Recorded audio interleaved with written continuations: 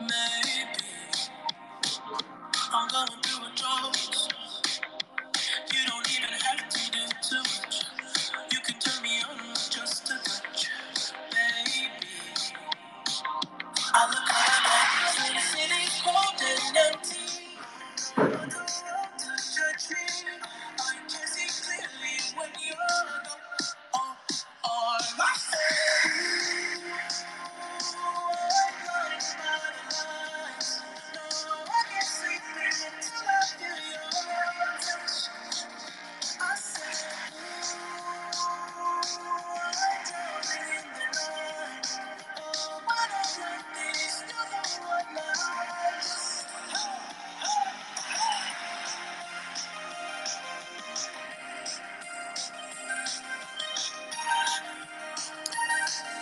Hey guys, we're just getting warmed up here. Thanks for jumping in. I'll get the other co-hosts. There'll be 4 or 5 of us tonight.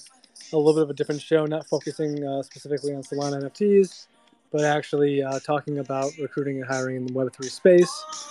Something I'm very curious about. I don't know a ton about, but we've got a handful of speakers that do. So it should be a ton of fun.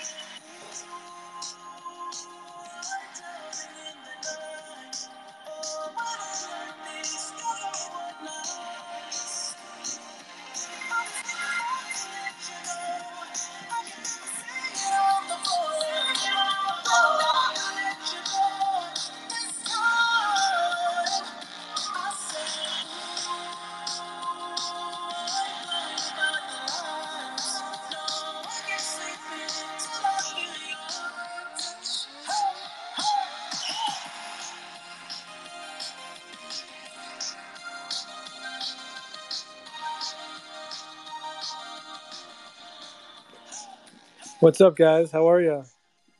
Hey, good. Hello. I'm good. How are you guys? Hanging out late on a Tuesday night. Yeah, no problem. Particularly on the East Coast. Yeah, Nigel, you're up in New York or somewhere northeast, right? Yeah. Mm-hmm.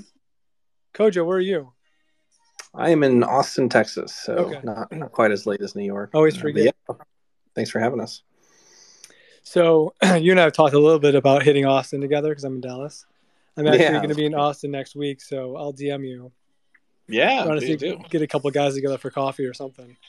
That'd be great. There's always a big, I think I mentioned this to you last time, a big Bitcoin dev meetup at Unchained Capital every third Thursday. Oh, okay. I did not know that. So cool. I'll probably, because I got a bunch of buddies there, I'll probably go there. But, you run into a lot of just Bitcoin, maxis, which is fine. Everybody's different. So I was messaging some of them that are pretty involved in the meetup and putting it together. And I said, hey, I'm going to roll in there with like 10 or 20 just, Solana NFT people. So be ready. They got kind of pissed. I was going to say, I can't imagine they're very happy about that if they're still Bitcoin maxis at the point. But I definitely do want to put together a pack at some point and go, like, that is happening next Thursday night. So I'll be there. I may try to invite a couple of guys in Austin just to swing by. Then they go and have beers and barbecue after. So it's kind of a fun hangout. Yeah, I love it. Can't beat barbecue. Will there be much Web3 at South by Southwest this year, do you think? Oh, yeah.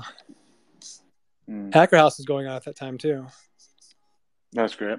I was just messaging with the guy that's been helping organize some of those. And he's like, I'm like, when are you coming to Texas? He's like, South by Southwest. I'm like, okay. Yeah. I'll try to swing by. Yeah. Time to do it. All right, so we got, let me pull up Sin.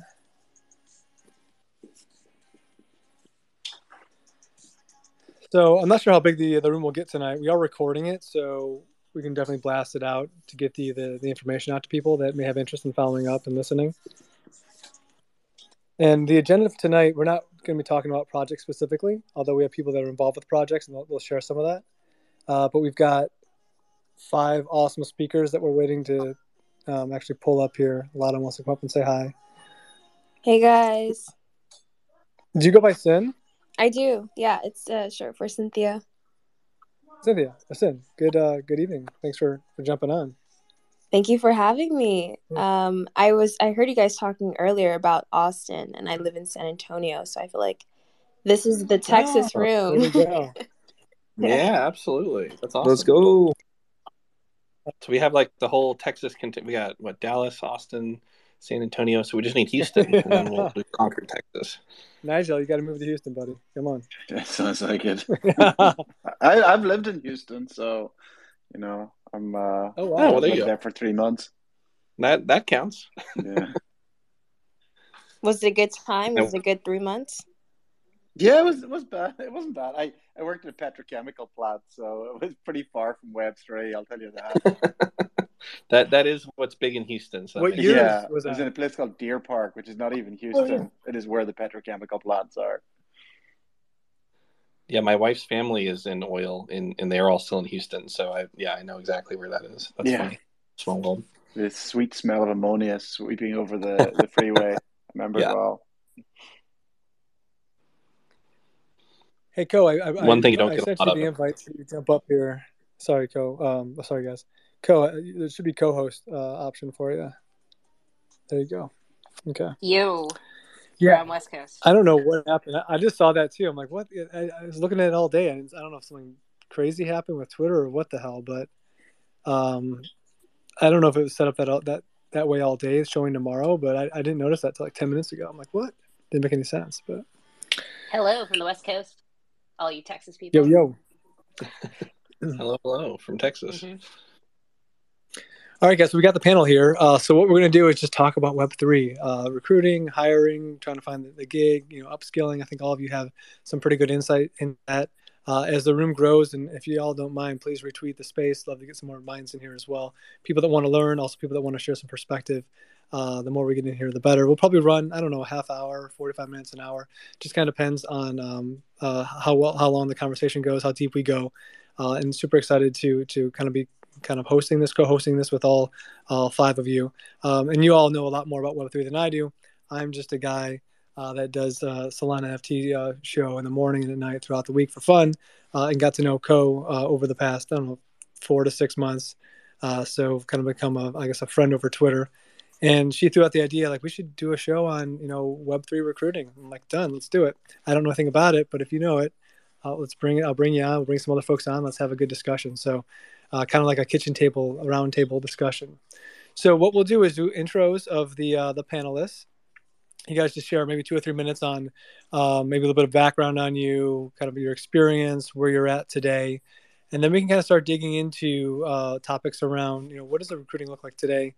How are small companies, large companies, NFT projects, trying to pull in talent? And then we'll dig into a little bit of the, if you're an individual, like what are some of the avenues for you to upskill, uncover opportunities? Koh, you mentioned over DM just the ability of some, if you figure it out, like how to approach the right people to almost custom build the role that you want and get them to create the job and hire you for it. So we can talk about that as well.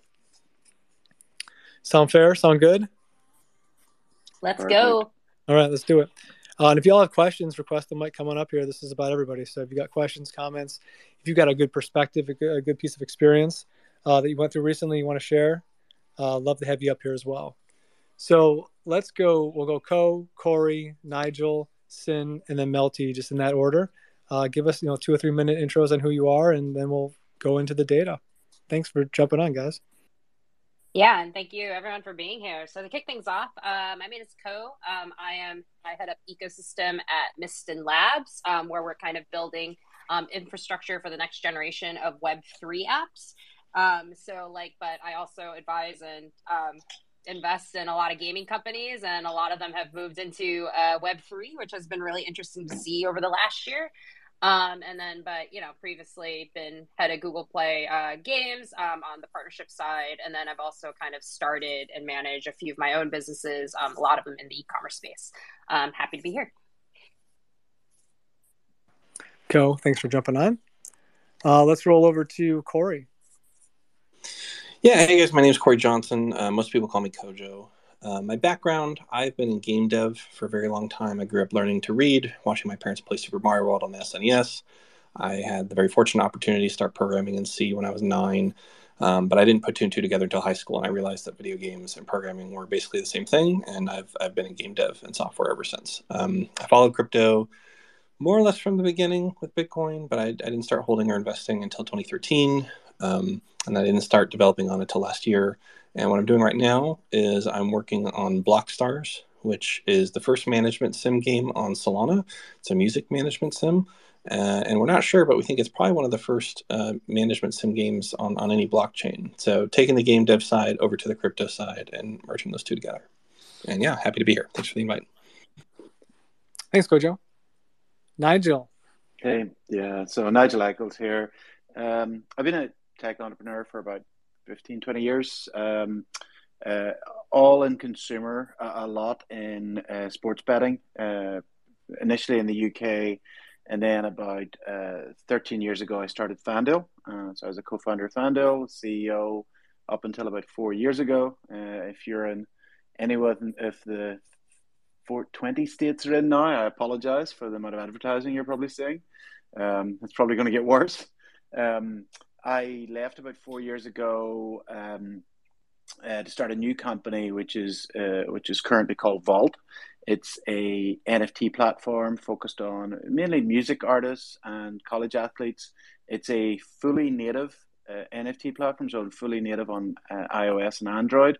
Where basically artists can actually create a vault and lock music and pictures and video within that, and it's gated using an NFT. Two other projects just I'll mention that I've co-founded since then. One is BetDex, which is a sports betting protocol, which is in development, and then the third one is StarStock, which is a NFT reminting platform. So working with projects to regain some of the buzz of the mint through actually taking a bunch of their NFTs, reminting them, and having people come in and buy them again. It's and done through a live show. Okay, perfect. Happy to be here. Thanks, Nigel. Who we got next? Sin, over to you. Hi, guys. My name is Melty. What's up? I'm happy to be here. I am 1/3 of a crypto family. I met Koh Kim through my mom, crypto mom, and that by way of like our Gentry Media production media company. So we do a lot of marketing for NFT projects and advising on NFT projects. We also own Bundles Bets, which is a sports betting prediction platform on Ethereum and Binance. That's a lot of fun. I'm not huge into sports, but I love games.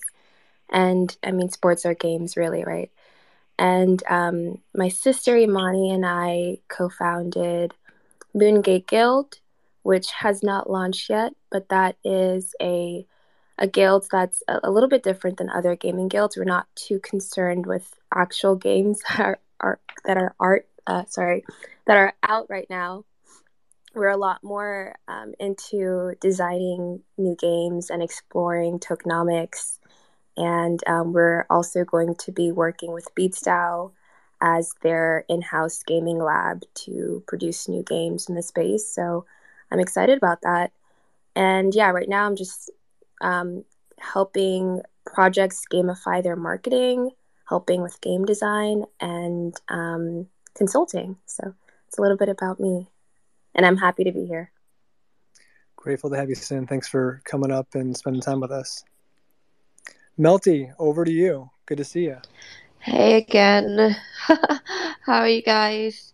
I'm Melty. I'm currently the creative director and co-founder of Jumbo Mambo. We're building a play and earn gaming ecosystem here on Solana. I come from a background of creative production, building experiences, building immersive user journeys. I worked right before this, it was a music festival, also a gamified music festival, sci-fi themed, as everybody loves. And yeah, before that, I was in creative production from working on purchasing IP and film distribution between LA and Beijing. And then before that, I worked organizing Comic-Con in Southeast Asia, especially Thailand. Really glad to be here in the canvas, which is Web3 space, especially the gaming space. So much to do, so many people to meet, and thanks for having me. Yeah, 100%. All right, so that's the panel for today. If you've got questions, comments, some insight you want to share, feel free to request the mic. We'll bring you guys up here. I'm Moon Roving. I host the Lit Late Show. This is the Lit Late Show. We do this a couple days a week, 9 o'clock Central, 2 to 3 nights. And then I also host the Morning Mint Show. That's both of those are focused really around the Solana NFT industry marketplace, bringing projects in and kind of digging deep into what they're building, whether it's pre-mint, post-mint, etc. So, and today we're all about Web3, and this is I'll kind of just be kind of co-hosting along with the five, going through just digging into recruiting, hiring, finding your job, all that stuff. So the first area I'd like to have us focus on, and just feel free to jump in, guys, is the recruiting piece. IT recruiting has probably changed a lot over the last 10, 15, 20 years, especially over the last 10 years. I'd be curious as to, what are you guys seeing today, being part of these groups and bringing in talent? What are some of the strategies that are working that we should be aware of if we've got teams that we're trying to build in this space, which is Web3? I guess I can start, right? So I guess we'll see. I think what's interesting right now about kind of how I'm seeing the general work. I think where crypto initially began, or at least in blockchain, it was almost felt like it was everyone's side projects at one point. So everyone wanted to build something because they were very excited about, building a project or getting up to speed or learning about it. But there was kind of an ephemeral quality to it. So of course, the type of people who may be attracted, or at least were initially building it, haven't really thought about building, I would say, very long standing, whether it's businesses or even products that can endure a test of time. And I think the biggest shift right now has been kind of a change in attitude of okay, I'm really here to build rather than hack. So I think with that motivation, it's interesting because I think it changes the way that people should think about hiring. I mean, I think in the spirit of decentralization and all that, I mean, people come together because there's a common interest and they're trying to contribute in a way to bring a project to life. And I think that's very exciting, just from kind of an exploration and just for people wanting to get involved in projects. But I think what's going to separate true builders, right, from or at least who's here to build versus who's here as a hobby is going to show a lot. I think especially now that we're going to be seeing, I mean, I think we're kind of in potentially a downward trending, or maybe everyone talks about the potential bear, right?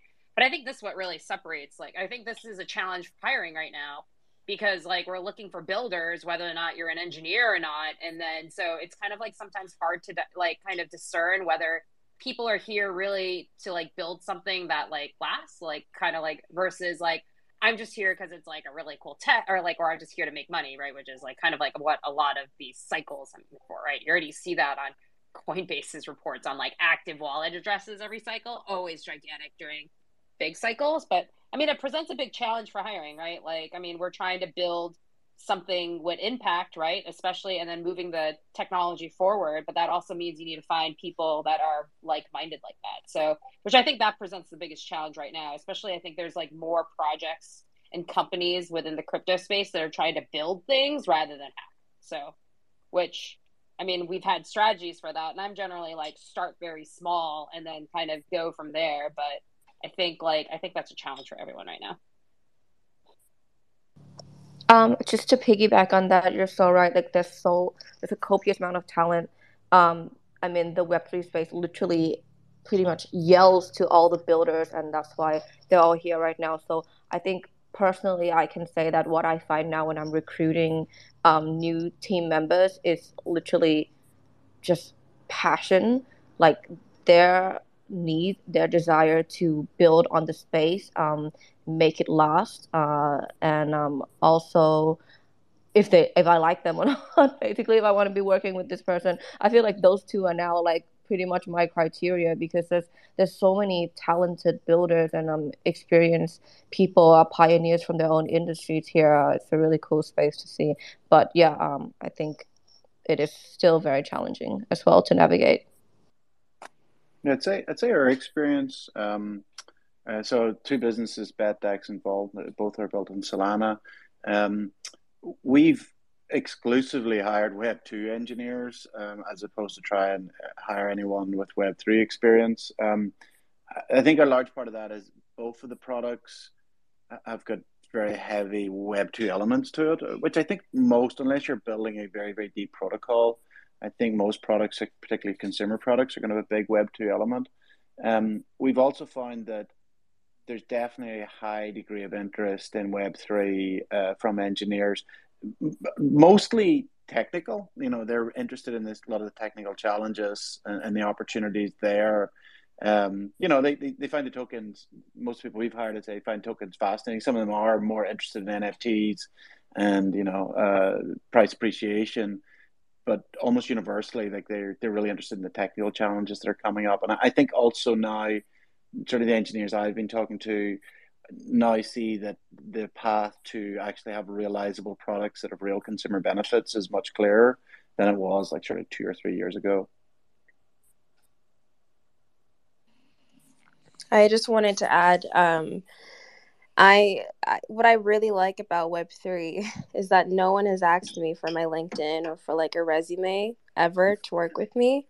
It's either like they know about me or you know the things that I've done through word of mouth, or they see my tweets and what I'm interested in, and then they want to have a conversation, and it's this really organic way of building businesses and building DAOs and really like families a lot of the time. Like it's really human centered, and I like that because I'm a college dropout, and statistically, like I shouldn't be as successful as I am. And I think in maybe Web2, not having like an Ivy League I definitely would have had a harder time than I've had in this space. So that's another thing that I want to share with the audience is that you kind of come in with this clean slate, and your reputation is the most important, your work ethic, the way you talk to people, that leads. You know, it doesn't matter if you graduated from Harvard or not. It's just about what you can bring to the table, really, and the vision that you have. So I find that really refreshing about this space. Yeah,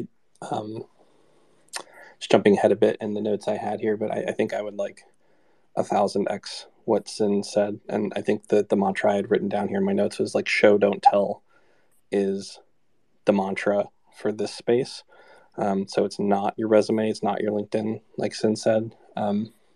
Surprisingly, for us at least, one of the biggest avenues for inbound so far for hiring that we've found has been the Solana job board, and I think that ties into what Koh and Melty were saying earlier about the passion piece. But I think that in addition to the passion piece, there is related, but not quite the same thing as drive.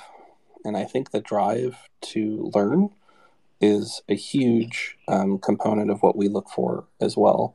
You know, without the drive, and that's something we used to do for the last 5 years, but you've got to have that in order to keep up with the space here and to be able to perform well. So passion without drive won't get you there. Drive without passion is not great, but it will allow you to be effective. The last thing I would say that we've learned with hiring strategies is not just about hiring, but also about firing. And this is a tough one to talk about. We don't like to talk about this, but at my company with my co-founder and the rest of our team, we especially don't like to talk about this. It's not in our culture as a team by nature to do this, but I think that the reality is that you need to have a little bit of a willingness to both hire and fire quickly in this space because the space moves too fast for you as a team to not be willing to keep up. And I think that, you know, Melty mentioned earlier, like, yeah, do I like to work with them is a big part of it. And, you know, there's, do you like to work with them? There's, do they have the passion? Do they have the drive? You can't necessarily spend a month in a hiring pipeline plus however long it took like a recruiter in the old style to find that person in the first place. Like you don't have that time. So you need to be able to be willing to take some risk, I think. Yeah. I mean, I would actually kind of disagree with that. I agree with the hire fast, or I agree with the fire fast mentality, right? I think there's a lot more damage that could be done, like especially in the long term if something doesn't work out, and letting it sit versus just like, you know, being very transparent about it. But I think there's something to be said about hiring fast, because I think there is more risk to hiring the wrong person, especially if you go too early, versus just delaying that hiring. And I say this because it is the difference between people who are here to build versus people who are here to hack. It's like, it's really hard to discern that, I think, in the beginning, especially in just one interview call. So like, because there has to be a lot of, I mean, I'm doing a lot more reference checks on people now than like I ever had in previous, like whether it's like side channeling or back channeling, because like, I want to know, because when you're interviewing someone or you're talking to someone about a potential role, like you're only seeing their perspective. And oftentimes, like I find it better to get a more complete perspective on like how they've kind of like interacted or like what the other counterparty is. Because it takes two, I mean, like I'd say it takes two to tango, right? To some extent, right? Yeah. So well, I definitely am more of the hire slow mentality, but definitely agree on the fire fast. So well, and I think this is a great point, and I'm glad you push back on it, because it is also relative. Fast and slow are inherently relative terms, and so I should caveat that, you know, our company pivoted into Web3 last June with Solana. We would take easily 1 to 2 months worth of process to hire before. And so for me to say hire fast is to say like, hey, let's do 4 interviews instead of 8. Let's not get the whole team together to vote on it. Let's have the hiring manager make a decision. But I completely agree with you that if you're like YOLO hiring people that aren't doxed after one conversation, I couldn't agree more that there's a lot of risk to that for sure. I agree. So you mentioned the job board is one place you're finding some talent, you know, and I guess relationships and backdoor conversations, Koh. You know, what are some of the ways that you're uncovering, you know, the talent out there? What are some strategies that are working currently? Well, I mean, I always say like your community that you've built. I mean, the reason why you build communities, whether it's through social media or Discord and all that, is those are your truest.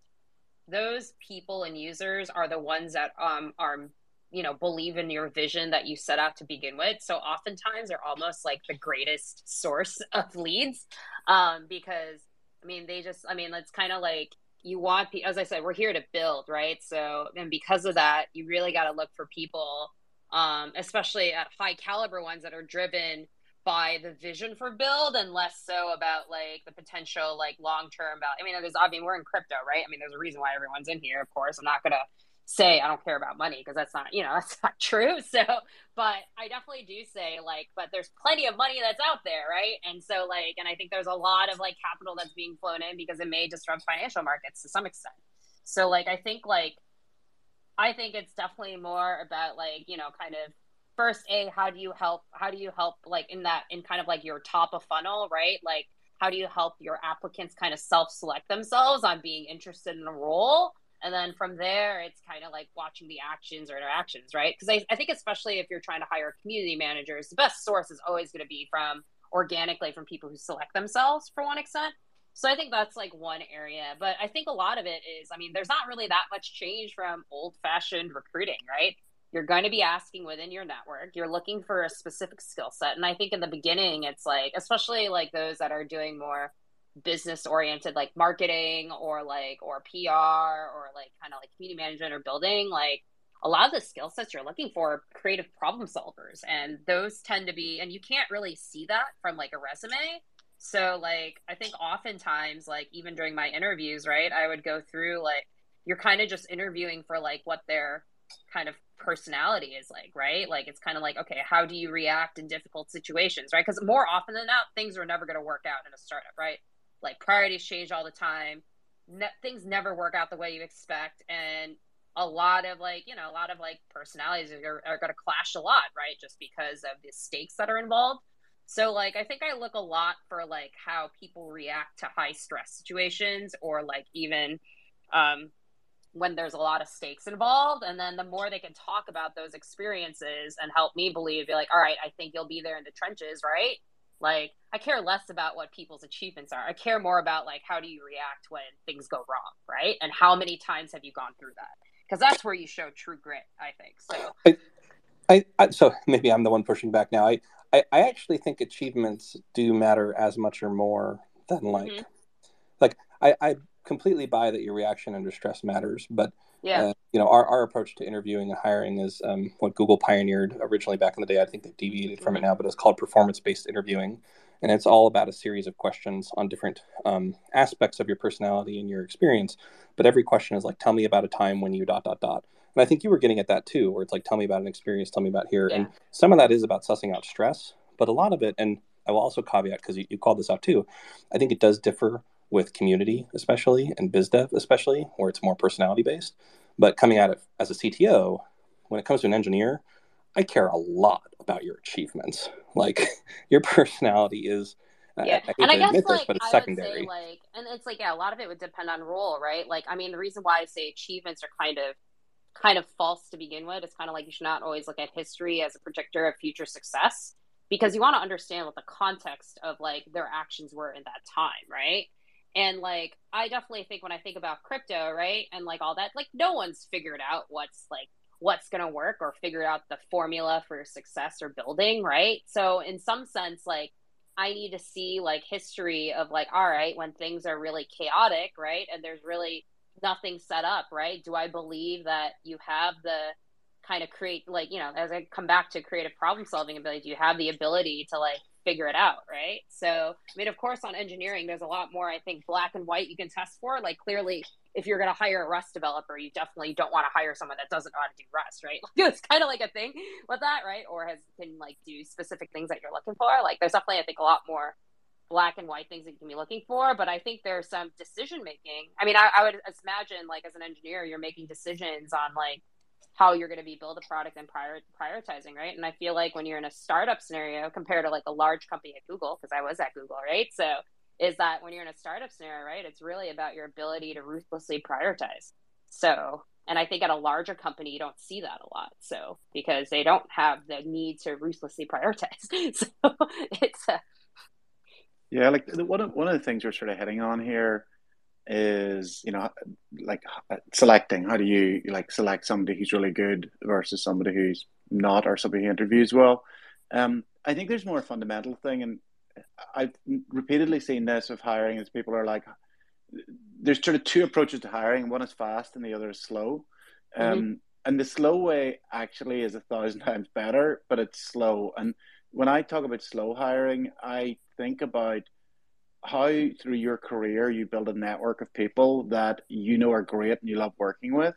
And it means that whenever you're filling roles, like you can actually tap that network. And just to give you an example, and like this might sound easy for me because I have sort of a 15, 20-year career, but I've sort of throughout my career, I've sort of consciously tried to build a network of people I really like working with. And so when we started BetDex, we had three co-founders, both of which I've worked with before quite extensively. And we put together an engineering team of 15 people in a month and a half, 2 months. And they're all like, grade one. And, there were people we didn't even have to interview because we know them. But I think the reason, like, that wasn't just automatic. That was because, I and my co-founders consciously been, spend our time when we were doing our development career of like kind of working out who we love working with, who we'd want to work with again, staying in touch when they sort of move on to different roles, so that you get to work together. In fact, today I had a customer service manager at one of my companies. Fantastic, but the company pivoted in another direction, and immediately I reached out to them and said, like, I'm going to need you. And a week later, another company that I just joined the board of, he's now joined to be their head of customer service. So I think that's something like selection is obviously really important when you're starting out your career. You're having to make that decision, people you don't know, but it's as important as actually building that network of people you really love working with, and being really conscious about building that network. Yeah, and I think I do give, like, I think the Web3 community, I think it's almost a lot, 100x easier to build that network, which, like, I found really interesting compared to, like, let's see, me working in the gaming industry or even general consumer tech, right? So, because before, like, you kind of had to be in Silicon Valley to, like, be in the, I guess now, Web 2.0 scene, right?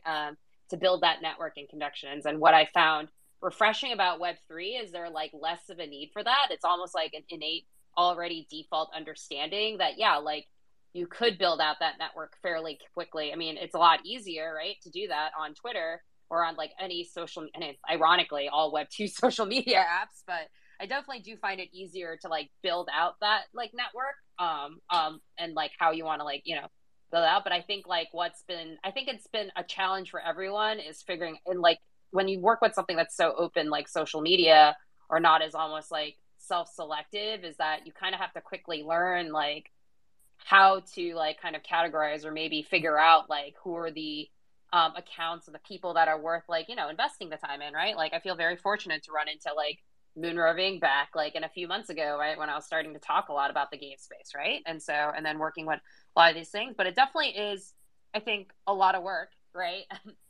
Not saying it's easy. It's great that it's easy, but at the same time, the problem when you have lower barriers is you get a lot more spam messages in your Twitter DMs, right? And so, which I think can be often a challenge. So,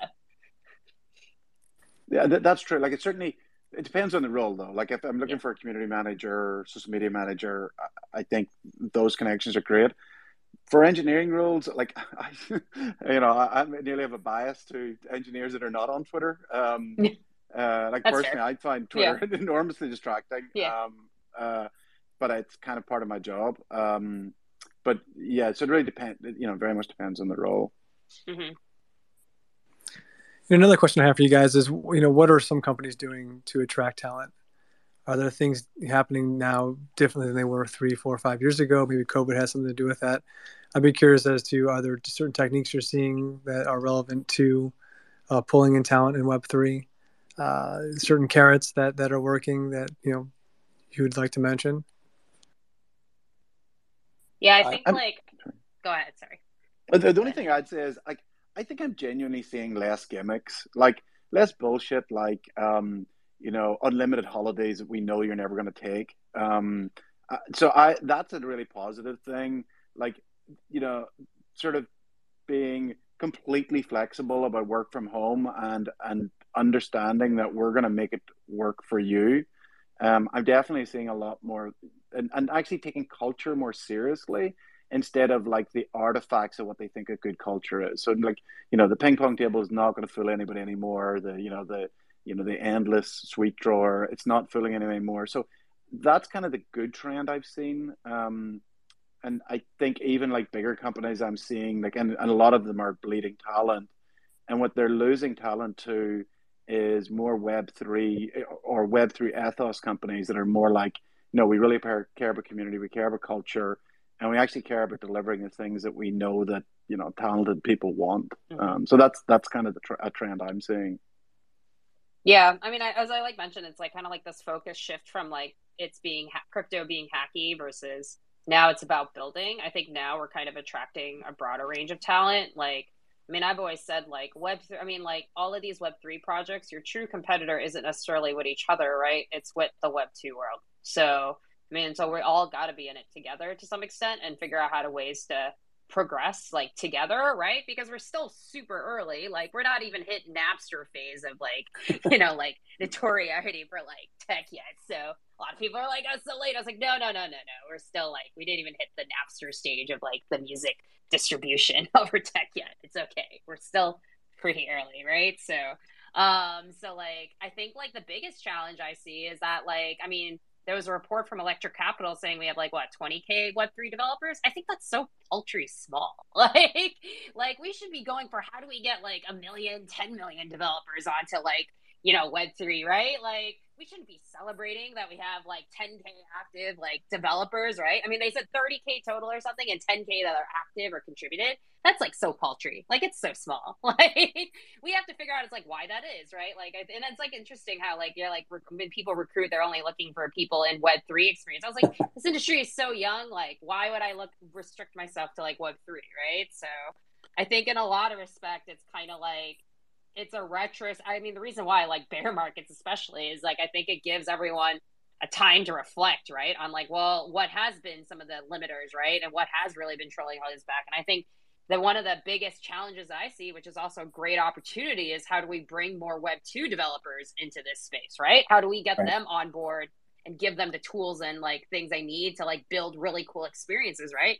We just need more talent. So it's I think that, that's a really good point though, because it brings up, there's two things I think the best companies and projects are doing to attract talent. The first is already been mentioned, Nigel mentioned as well, do away with a lot of the old rules that don't actually have like a first principles reason anymore that stands scrutiny in 2022. And remote's the obvious example. There are others. Education, pedigree versus demonstrated ability came up. Working hours is another one. Compensation and equity structures. You see vesting schedules be a lot more accelerated now. But the one that's not as obvious is being taken seriously as an ecosystem. We just minted on Magic Eden this last weekend, and we were the second to last mint that they might ever do because it became 20% ratio of rug pulls in the last 4 weeks, because that's what happened, when you scale up too fast. And that's like the Twitter fail whale used to happen. Twitter wasn't taken seriously either by a lot of people when the Twitter fail whale was happening every week. I don't know if you guys were here for that, if you remember that, but like it was truly every day, and it wasn't taken seriously yet. Now Twitter defines politics for the world. And so I think part of attracting talent is companies and projects that are not just talking about like the lingo of Web3 and the hype of Web3 and like, when mint and like all this terminology, but they're talking to people who, like you said, are Web2 folks, and they're presenting a legitimate business plan. Like Nigel said, they're not saying, hey, where's your Twitter account? They're saying like, show me your GitHub, and not your GitHub of like Rust and like, 10 years of Rust experience when Rust hasn't existed for 10 years. They're like, no, show me what you did in an old ecosystem. That's okay. Show me you're smart. And come learn this. I believe you can learn. You don't have to know it already. But like also we want your opinions on what's wrong with Web3 too. And we are interested in hearing that. Like I think what's been going on with Solana Pay this last week is one of the most exciting things in the ecosystem right now, because it's helping the ecosystem be taken seriously by a group that doesn't take it seriously right now. And that's huge for attracting this talent. Yeah, it's kind of like I can't wait for crypto to grow up right now. So Hey Zyko, if that's how you pronounce it, he's actually on a plane, guys. So Chico? is it Chico? Yeah, I don't know Sorry. if you can hear me at all. Yeah, we can hear you. He is on a plane, so he's 30,000 feet up. Go ahead. What's up, Chico? he muted himself. I think he rugged, maybe. Maybe there's turbulence on the plane. I don't know you guys' experience with DAOs on Solana. Like, I know Solana Labs is doing really great for recruiting devs. I was at Hacker House in Miami in December. Such a great environment. It was a lot of fun. It made me wonder if there's any coordination around DAO tooling. Okay, Chico's back, but like, sorry, Chico, I was just asking a question while you were muted. Yeah, like I'm interested on that too, because I feel DAOs are really helping Ethereum kind of become a go-to place for work and for governance and for coordination. And I do feel like that is maybe missing, maybe not. I kind of want to hear you guys' perspective on the DAO landscape on Solana. Like I'd say one thing in general, I think is true across Ethereum and Solana DAOs, is DAO tooling today is pretty terrible. Like Discord is a fantastic communications platform, but it's a horrible coordination platform. Like a Monkey DAO, which I think I would argue is one of the best organized DAOs on Solana, still has, we have Google Sheets, and then we have structure of committees, and the organizers, NOM in particular, does an amazing job, but the tools don't really support it. And that's a huge problem. So if you join a DAO, and I think of any DAOs you joined recently, think about the onboarding experience. Like, how did you find out who was who? How did you find out what the DAO did? How did you find how to contribute? You probably will find that most DAOs have like a 80 to 90% failure rate of people joining. And so I think they're all problematic. I think within Solana, personally, I'm in Monkey DAO. I think it's really great. I'm not sure if there's other ones that are doing where they're at. If anybody else has good perspective, I'd love to hear it. So like I think like I'm actually part of the Monkey DAO too, but I'm not like an active contributor, but I know like or at least like I kind of participate as like kind of mostly as a connector, but I think like I do agree DAO tooling sucks. And while I do find DAOs exciting, I also like it's kind of like Brave New World on how people make decisions because as we all know, the reason why true populist democracy was never going to be the way versus let's say more of a republic is that sometimes you don't want like the average of everyone. You don't want everyone to put their input. I mean, like I don't know how to like really best say it because I think there's something to be said about like not getting everyone's input shouldn't be equal depending on some issues because I think it highly does vary by like the individual's familiarity or in the space. Like while I'm excited about governance, I also do think like there's a lot of risks to like distributed governance that I think people are now finding out now, like what happens when you don't hit quorum or like what happens when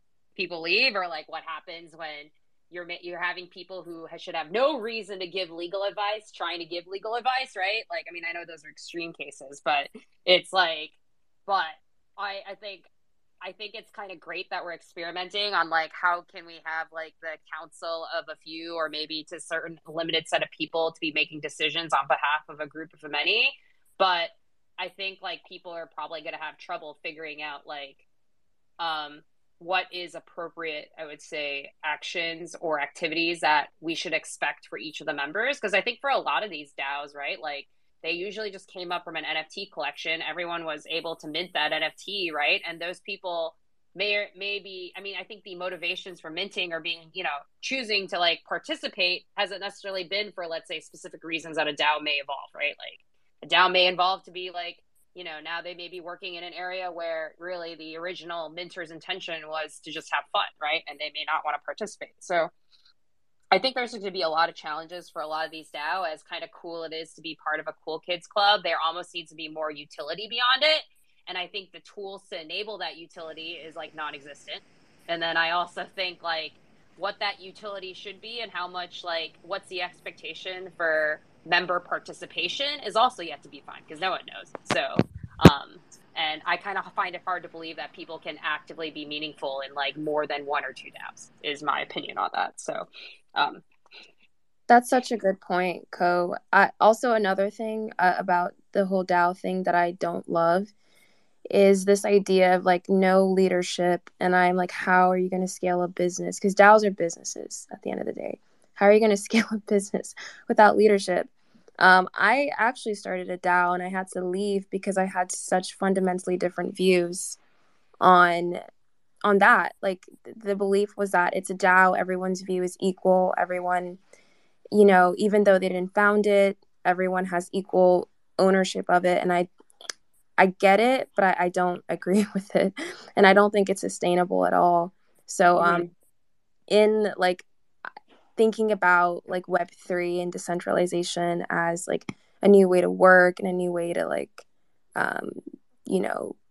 hire and recruit, a lot of people immediately go to DAOs, but I'm glad that you offered the challenges to that because that's not always the right thing, especially right now. Like, I really don't think DAOs without leadership are like I don't think great at all. Like I mean, I do like yeah, it's kind of interesting because like I've run into a few DAOs, especially kind of like there's a couple of DAOs that are focused on specific functions, right? Like they're kind of meant to like attract our talent, get access to like I've had a lot of DAOs that be like get access to top 1% of talent in function X, right? But in exchange, they're like, I'm going to take like 5% of your token supply or something outrageous. So like, it's kind of like, okay, sure. Like, yeah, you're working with like startups, but it's almost like no better than if you took VC money. And so like, I think like there's some really interesting things. I do think like some DAOs can be incredibly valuable for like business development or like I think what YGG and some of these more like, I would call like player guilds are really interesting because like, that's already kind of, there's almost like already an accepted behavior or framework on how guilds should operate. So it's kind of cool that you can attach a economic framework to it. So, but they already had like, a set of rules that people kind of abide by. They, what the governance structure for those types of orgs should be.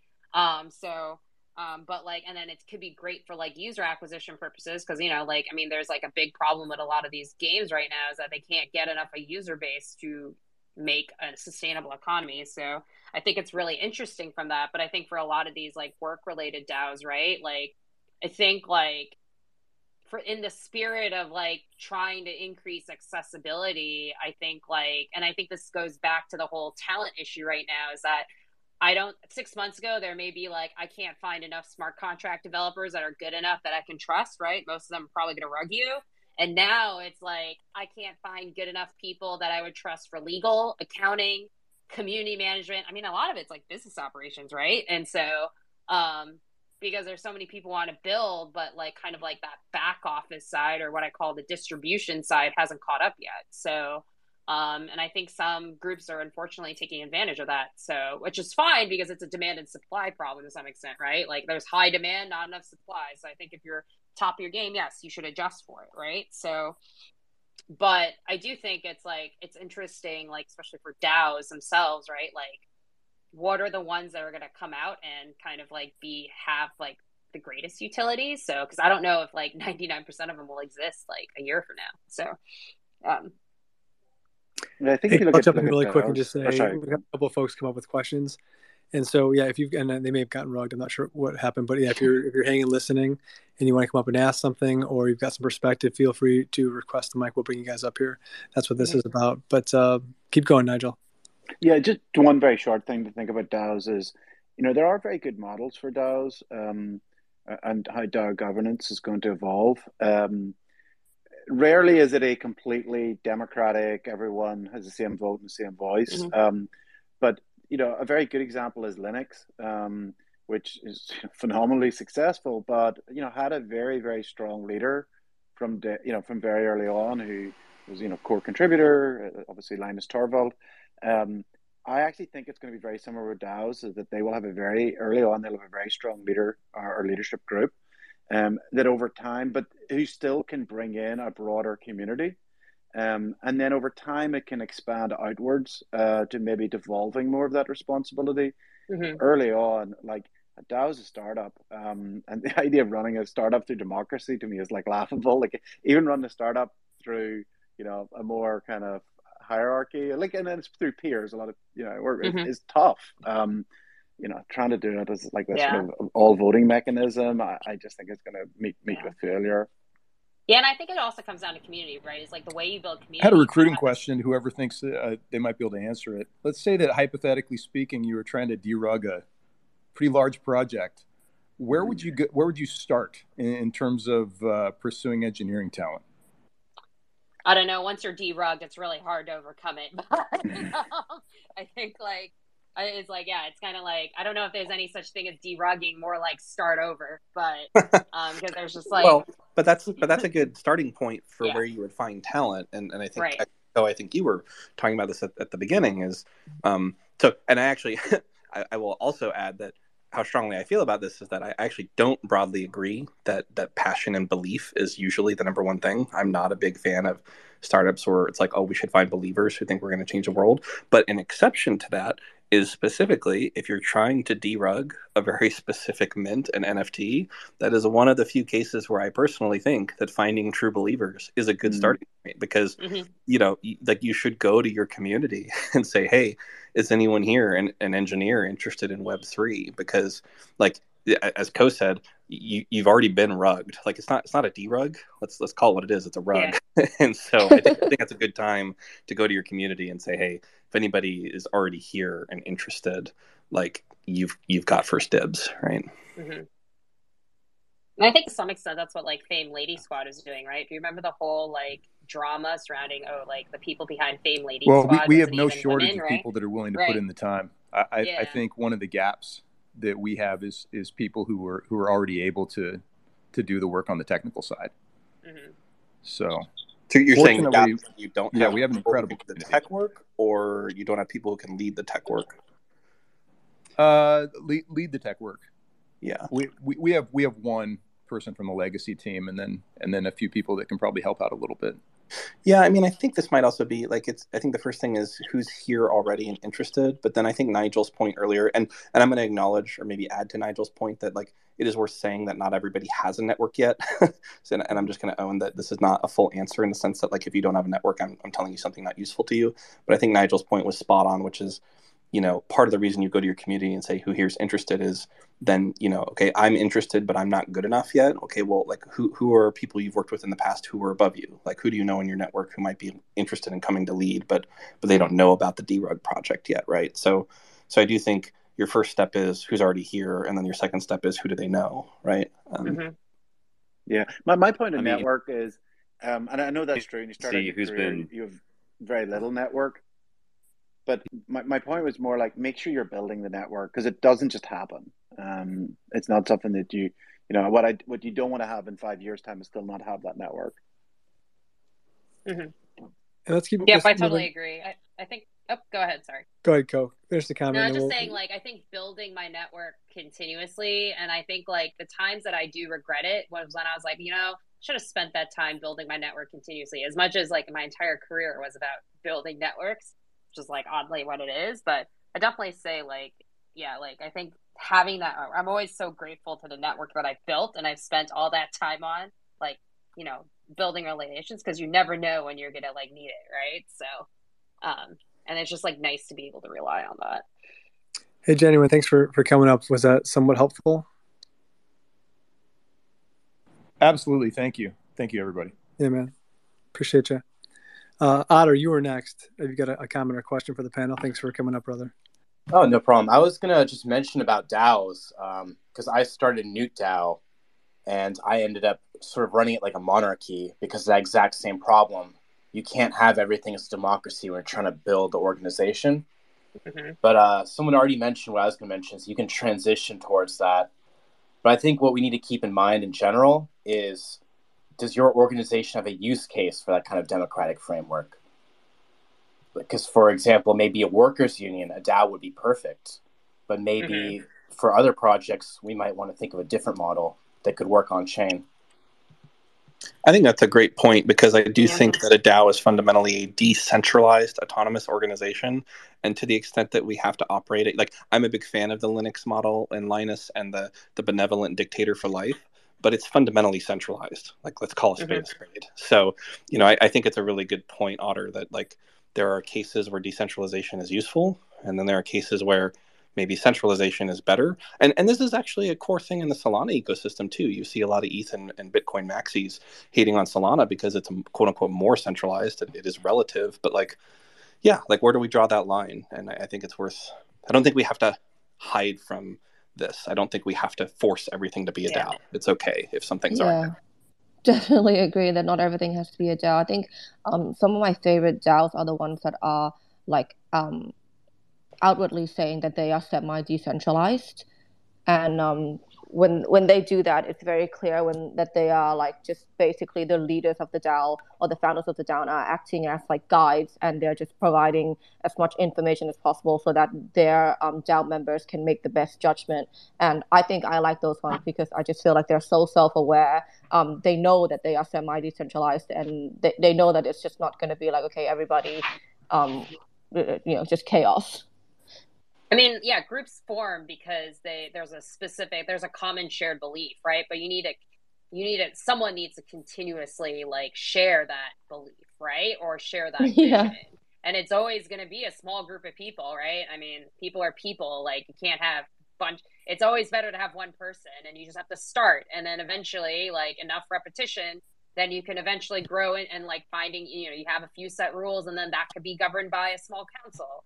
And then eventually you could go to full decentralization, but I don't know if that's like a reality anytime soon unless we have better tooling. But as you said, not everything needs decentralization, right? Like, there's certain things that you definitely don't want everyone to have their input on, right? So as I said, don't take legal advice from public. So it's like I mean, this is like a really interesting point that you guys like brought up, because I'm actually in the middle of this like, this like passage or this journey in building Pulsar.ai right now. So like Moon Roving, thank you so much for inviting me to this, because I'm like actively hiring in the Web3 space right now. And it's been so interesting kind of like juggling the old mentality of like what we do in Web2 generally and we do in Web3. So I don't know if like it's helpful for anybody out there, but what Koh was saying about, you need core people who have a core belief to get things started. And sometimes that's not necessarily the best time to have, a completely decentralized, autonomous organization. Like you kind of need to be like very clear about what the priorities are, where you want to put resources and where you want to put everybody's time too. And I think like one thing that people are kind of realizing now is that, DAOs are amazing, but it's almost this like this like a zero to YOLO effect, right? Where zero is that there's pretty much no DAO. There's like a couple of people that are like, hey, we're really good friends. We really believe in this stuff and we're all really talented. So let's build together. And then there's like okay, now we've reached a community of like 10,000 plus people. They all own tokens to this. How do we even manage like, their voice and what they want to contribute to in their various different skill sets towards this main like mission without actually derailing everything? And this also comes down to like a whole issue where, if in the real world, so like outside of crypto, it's usually one person has one vote. But in existing DAO structures at the moment, what's happening is that it's whoever has the most tokens has the most say. And that isn't actually like a very democratic system. So not only do we have to manage the fact that there's like 10,000 plus voices with varying different skills and understanding of the entire organism, but we also have to understand a way in how we can direct their votes in a way that makes sense, right? And it's actually like power to the people and the community, not just to, the token holders at the beginning. And there's a few ways around this. Like, I don't know if people want to like get into the details, but essentially there's like, theoretical concepts that I think are going to be really interesting in the DAO space that include something called quadratic voting, where, it's not so much about how much you own in terms of like the token value, it's how much you actually do.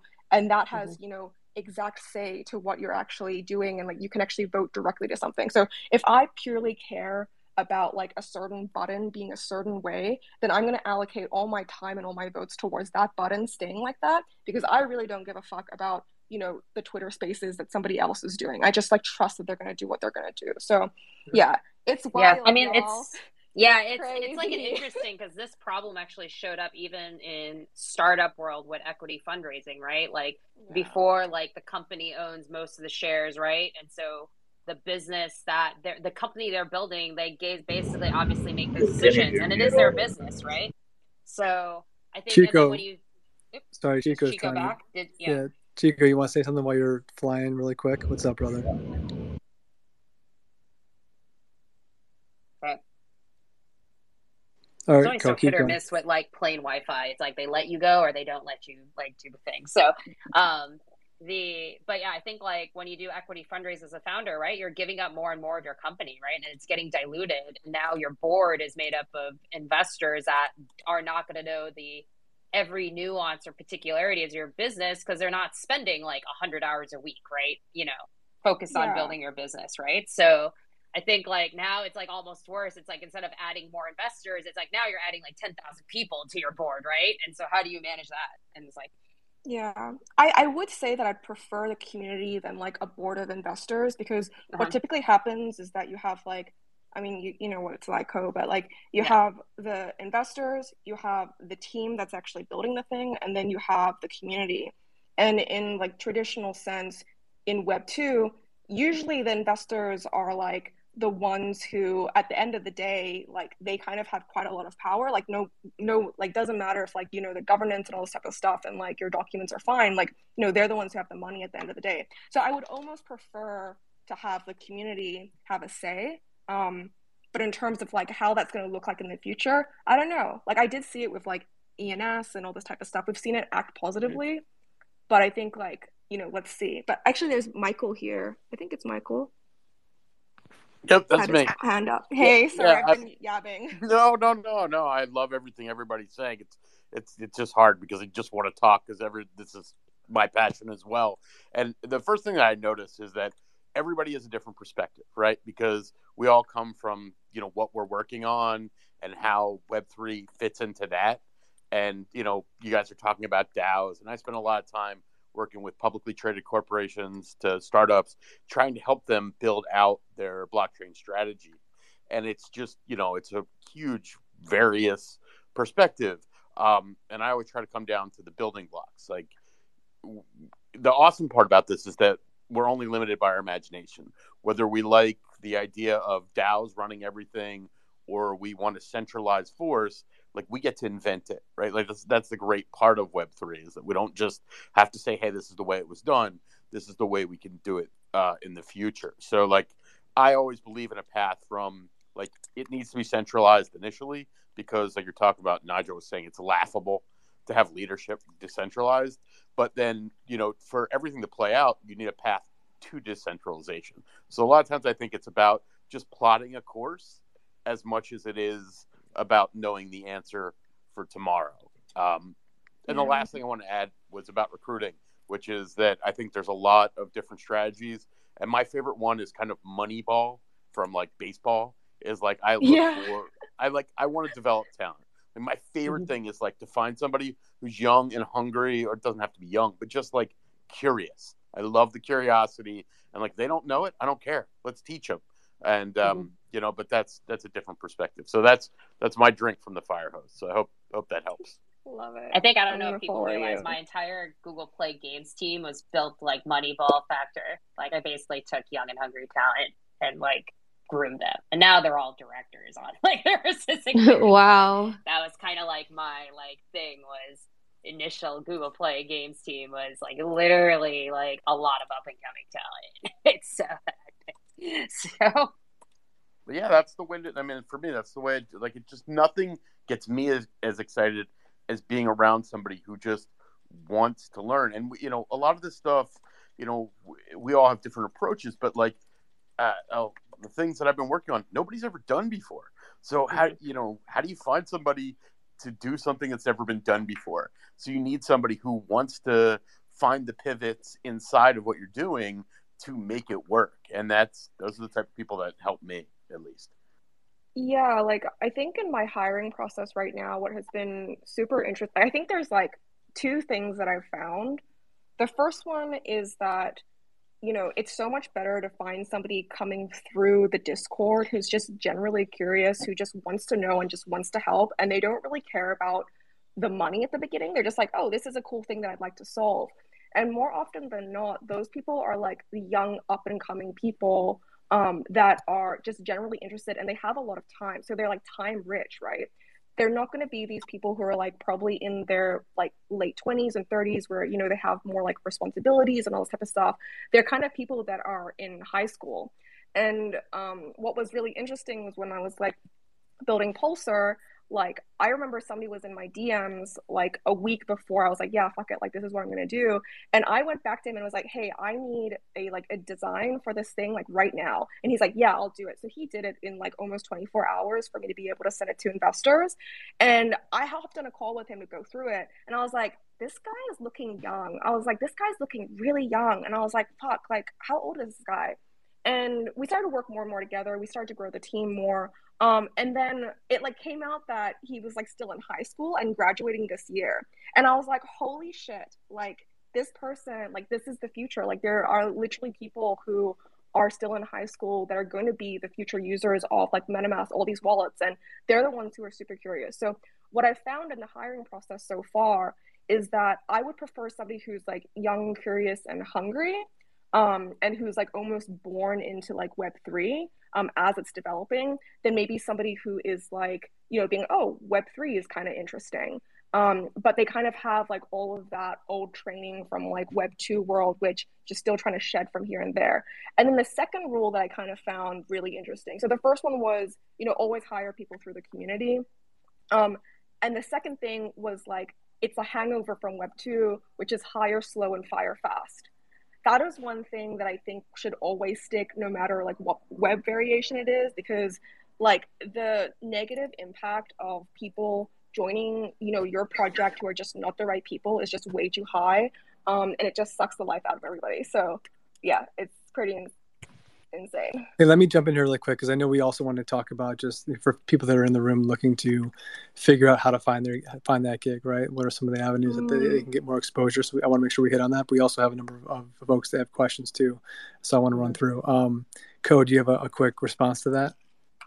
Well, I think my past 3 roles, obviously skipping my entrepreneurial stuff, but like, I think I've made all those roles. Like even my Google role I made, and then like leading gaming initiatives. I think even like after that made the role, right? And so, because when it comes down to it, especially in early stage startups, it's like there's no such thing as defined role or function, right? Like they're looking for people who will like literally get shit done. Excuse my language, but like it's kind of like, you have to make impact, and you got to make impact quickly. So in a very short period of time. So I think in a lot of those cases, even at larger companies, right, I was usually among the first or like among a small set, like a mini SWAT team to go figure out how to work with the gaming industry. What is that narrative like? There was like no such thing as like a gaming like strategy group within Google at all, right? Like they had no idea the gaming industry was using all this like tools, right? And no one was talking to them. So like it's kind of like interesting how like my career has been, especially like, joining organizations, has been mostly defined by understanding what I'm really good at and what gets me excited, and then like talking to as many people in your network. Thus the importance of building out your network in order to find like and make the role that would, how can you bring value to that potential team or like that organization, but in return how to help these teams to find actually like this may be a good fit, or this is exactly what we're looking for, right? Well, so oftentimes teams don't know who they even want to hire too. Yeah, and I would like to add to this just to highlight the first step. Like if you're really new, not just to Web3, but maybe your career in general, we've been talking about high schoolers and college folks, it's worth highlighting and building on Koh's point that the first step is being willing to talk to people and to put yourself out there.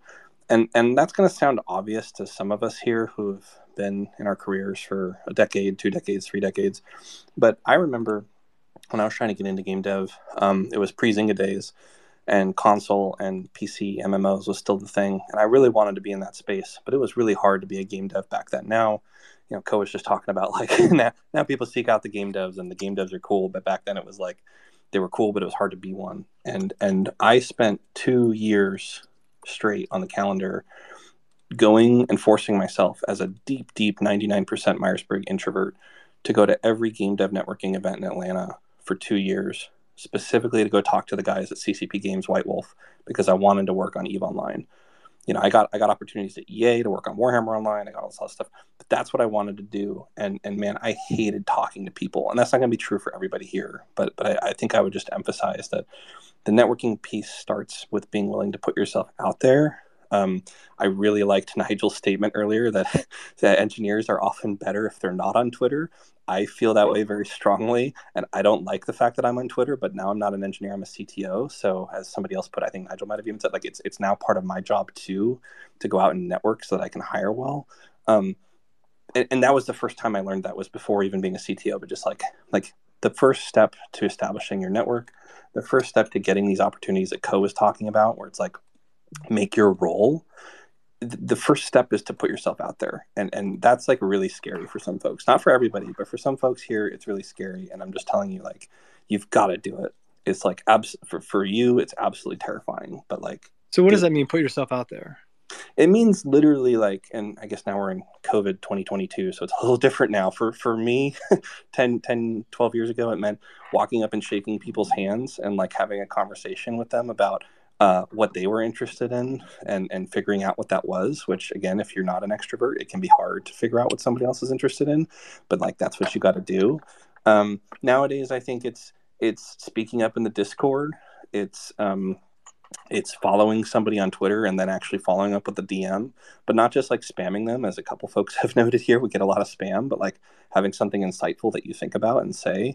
I mentioned earlier that my mantra is show, don't tell. So it's like going and spending the time to put together a GitHub. The final part of that 2 years I talked about with CCP, I went and took their like 5-hour coding test, and I spent so much time preparing for it.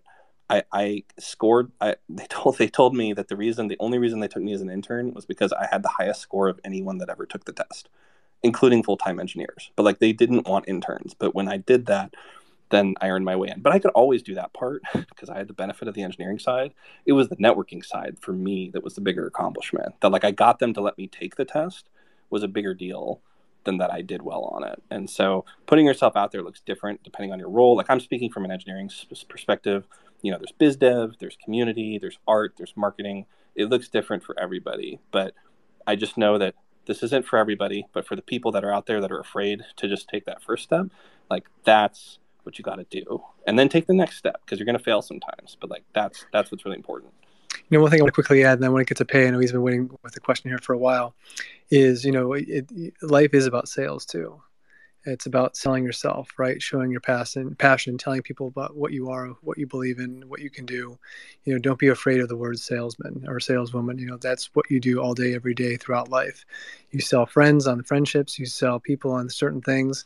You know, you need to be out there and you know, kind of cultivate that elevator pitch and be ready to engage when the opportunity arises. The other piece of this with being a salesperson, that's what I pretty much do for a living, is you need to be consistent, right? And persistent, and continue to knock on those doors, and don't give up. Don't expect one DM to Kojo to have with some insightful stuff that he's going to respond and boom, you're off to the races. You may need to hit Kojo 3 or 4 times over several weeks to get his attention. So that persistency piece is a huge piece to being successful when it comes to, you know, kind of putting yourself out there and showing value and building that network. And I think a big part of that is like responding with like, actually, I mean, people call it spreading the alpha, right? Or at least like useful content. But I legitimately read through responses, and I notice like when people are writing thoughtful responses. So, I mean, that's probably the biggest way you can probably get my attention. So like, is like, if I can consistently see, oh, like this person is actually taking the time to like, you know, reflect, and then, you know, offering a pretty thoughtful response. Like, I noticed that. So, and I think like, and that's like, I mean, it's a lot easier to put yourself out there on Twitter versus like in person, right? So, yeah, there's only I've told people joining early stage startups, there's only 2 jobs in early stage startups. There's engineering and there's sales. And if you're not an engineer, you're in sales. You know, it really, if you don't have the engineering jobs, you have to hustle. There really is no other role for you. I wanted to like also piggyback on the putting yourself out there thing, and it ties into also when we say that we want to hire people that we want to work with.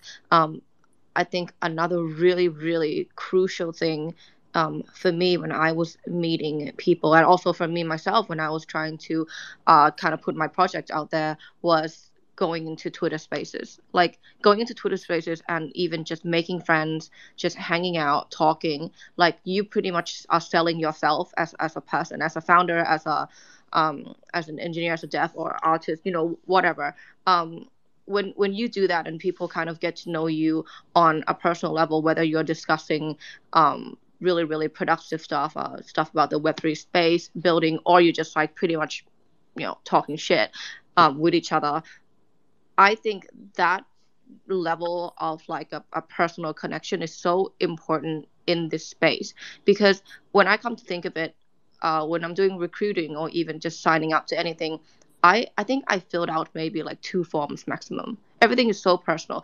When I'm talking to marketplaces, other projects, everything, all the deals, even like the huge ones, are done just by we're chatting with each other on Discord or on Twitter or on Telegram or whatever. So I feel like the bringing out you as a person, as a builder, as a founder, anything is so important. So yeah, Twitter Spaces I think is one of the best platforms for doing that. Yeah. Hey, really quickly, sorry, Melty, you finish your comment. Sorry, I thought you were done. Okay. I'm good. Didn't mean to cut you off. My apologies. Pay and hire. I know you've been DMing me questions and you've got some thoughts. I don't know if you've got a comment or a question at this point, but do want to give you the mic. You've been patient. Thank you, and I appreciate this space. I've been recruiting since I was 15 years old. I hated school, so I love recruiting. I remember working with huge companies at 16, if they only knew my age. But I have to say, this is a fantastic space. Everyone's advice is right on. It really is. It's about networking if you're coming from the actual role, the technology position. If you're in HR and recruiting like me, we're on LinkedIn and Indeed all day, honestly. In addition, we have our CRMs and we're constantly networking and building our database, but we're in Indeed and LinkedIn 24/7. Obviously, Dice, but the social media sites come into a lot of these portals that we're using now automatically through AI and semantics. So we don't have to go to Facebook and Twitter anymore. It kind of feeds stuff in. So it's making our jobs easier. A lot of it feeds in through the keywords you put on your profile. So I just want to put that out there too. So put keywords. It's like SEO game. I swear. Like we find all of it and then we message you. So it will help. Everyone loves you when you do that. So if you're trying to get hired, please put content all over your profiles on all your social media. Then we'll find you. But in the Web3 game, I had an idea, and it was really nice that Moon Roving, I don't know your actual name. I'm so sorry, but you put me up here, or you allowed me to come up here because I was giving you some ideas around what I think Web3 is in the gig economy. And I just wanted to put an idea out there, and you guys, I'd love, put it as a discussion or what have you, but I think there's a way to unlock the potential of the gig economy. I think that the NFT gives everyone the ability to create their own currencies. The artwork could be their packaging, let's just say. And when you're giving services, sell your NFT. Your market, I mean, it will build volume on the rankings automatically. But let's say your carpet cleaning service and you're doing 5,000 different jobs a month all across Illinois. I'm, in Illinois, I'm just using that as an example. But, you'll automatically have 5,000 in volume. Everything will have a Calendly link built in secretly, under hidden content. But in the gig economy, one-on-one, creative designers, graphic designers, maybe you thought your NFT project failed, but that becomes your currency and offer your services in the gig economy. People have to be a little bit more open-minded, but there's a lot of opportunity and it's really exciting. So I just wanted to throw it out there that there's a lot of talents in this NFT community. The talent is the NFT community. Web 3.0 is the talent community. We just have to kind of flip our minds a little bit and realize the potential here too. And everyone's really going to be able to take themselves out of the pay gap pretty soon. That's all. I'll come down as a listener. I'll go down as a listener now. Pay, thanks for your thoughts, brother. Cryptic, you have a comment or question, brother? Yeah, just a question. Sorry for jumping in late. Just found out I'm going to be an uncle. Super excited. So Congrats, man. Dude, thank you. I'm making a career change in the next year to year and a half, depending on how things go. And since I've aped into so many JPEGs, it looks like Web3 might be where that's going to be at. How, if you had to, explain to me like I'm 5 years old, how do I get into Web3, right? Because, I've played around with art, I've played around with Candy Machine, I played around with whatever. How do I, as a dude who's just listening in on this thing in the hopes of finding a future career, since I have a year to year and a half to work on it, where do I start to learn how I get a career field in Web3? Because I think that's going to be the way going forward.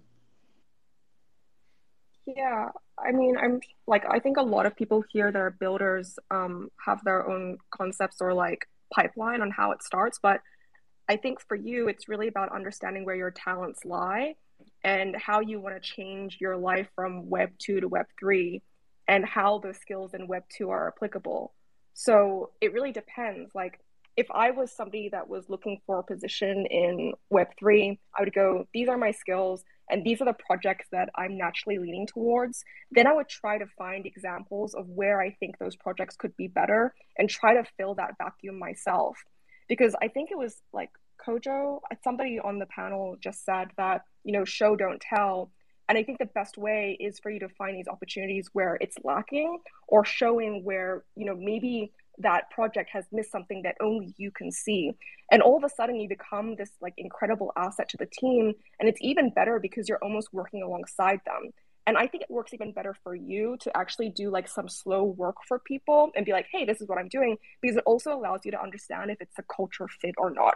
A lot of the times what we're seeing is that people are doing this upfront work for a lot of these projects. And then they're working a couple of days or weeks or, maybe a year into it. And they realize it's just a really bad cultural fit. So that's kind of my way, is that I would go, okay, what are my skills? What are the issues that I would like to improve? And are these people that I want to work with long term? And that's the direction that I would take. And Cryptic, the other thing I would just mention is, I know I think you're a Marine, right? So, coming from the military, when we, I work for a Fortune 100 company, and that's, we look for people like you, folks that just know hard work, are very organized, and know how to get things done. So, if you're driven like I know you are, and you put your mind to it, I mean, you'll be a total asset to whoever ends up picking you up over the next, I guess year and a half. So, I'd like to add, I think some of my best hires had military experience, even at Google Play. It was kind of like a running joke to some extent, because people with military experience tend to understand complexity. They can do things. They're very well organized, and they just know how to build systems. It's so refreshing, and they know how to communicate. I don't know, it's something that being in the military just is such a great training ground to handle complex systems. And that's really what you're doing in Web3, is you're building complex systems, right? And that's just across the board, whether it's developing, engineering, or even to some extent community building, marketing, and even just on the operations front. So, hey, Otter, you got a question for us? Actually, I just wanted to piggyback on what Pei was saying about the gig economy and using your NFTs as currency, is I'm currently working with Team Wumbo, and that's exactly what we're doing, except we're enabling people to create social tokens. So everyone can have their own personal token, take art commissions, or do dev work, take feature bounties. And to me, I think that's really the future of the gig economy in Web3, is enabling creators or workers to control their monetization.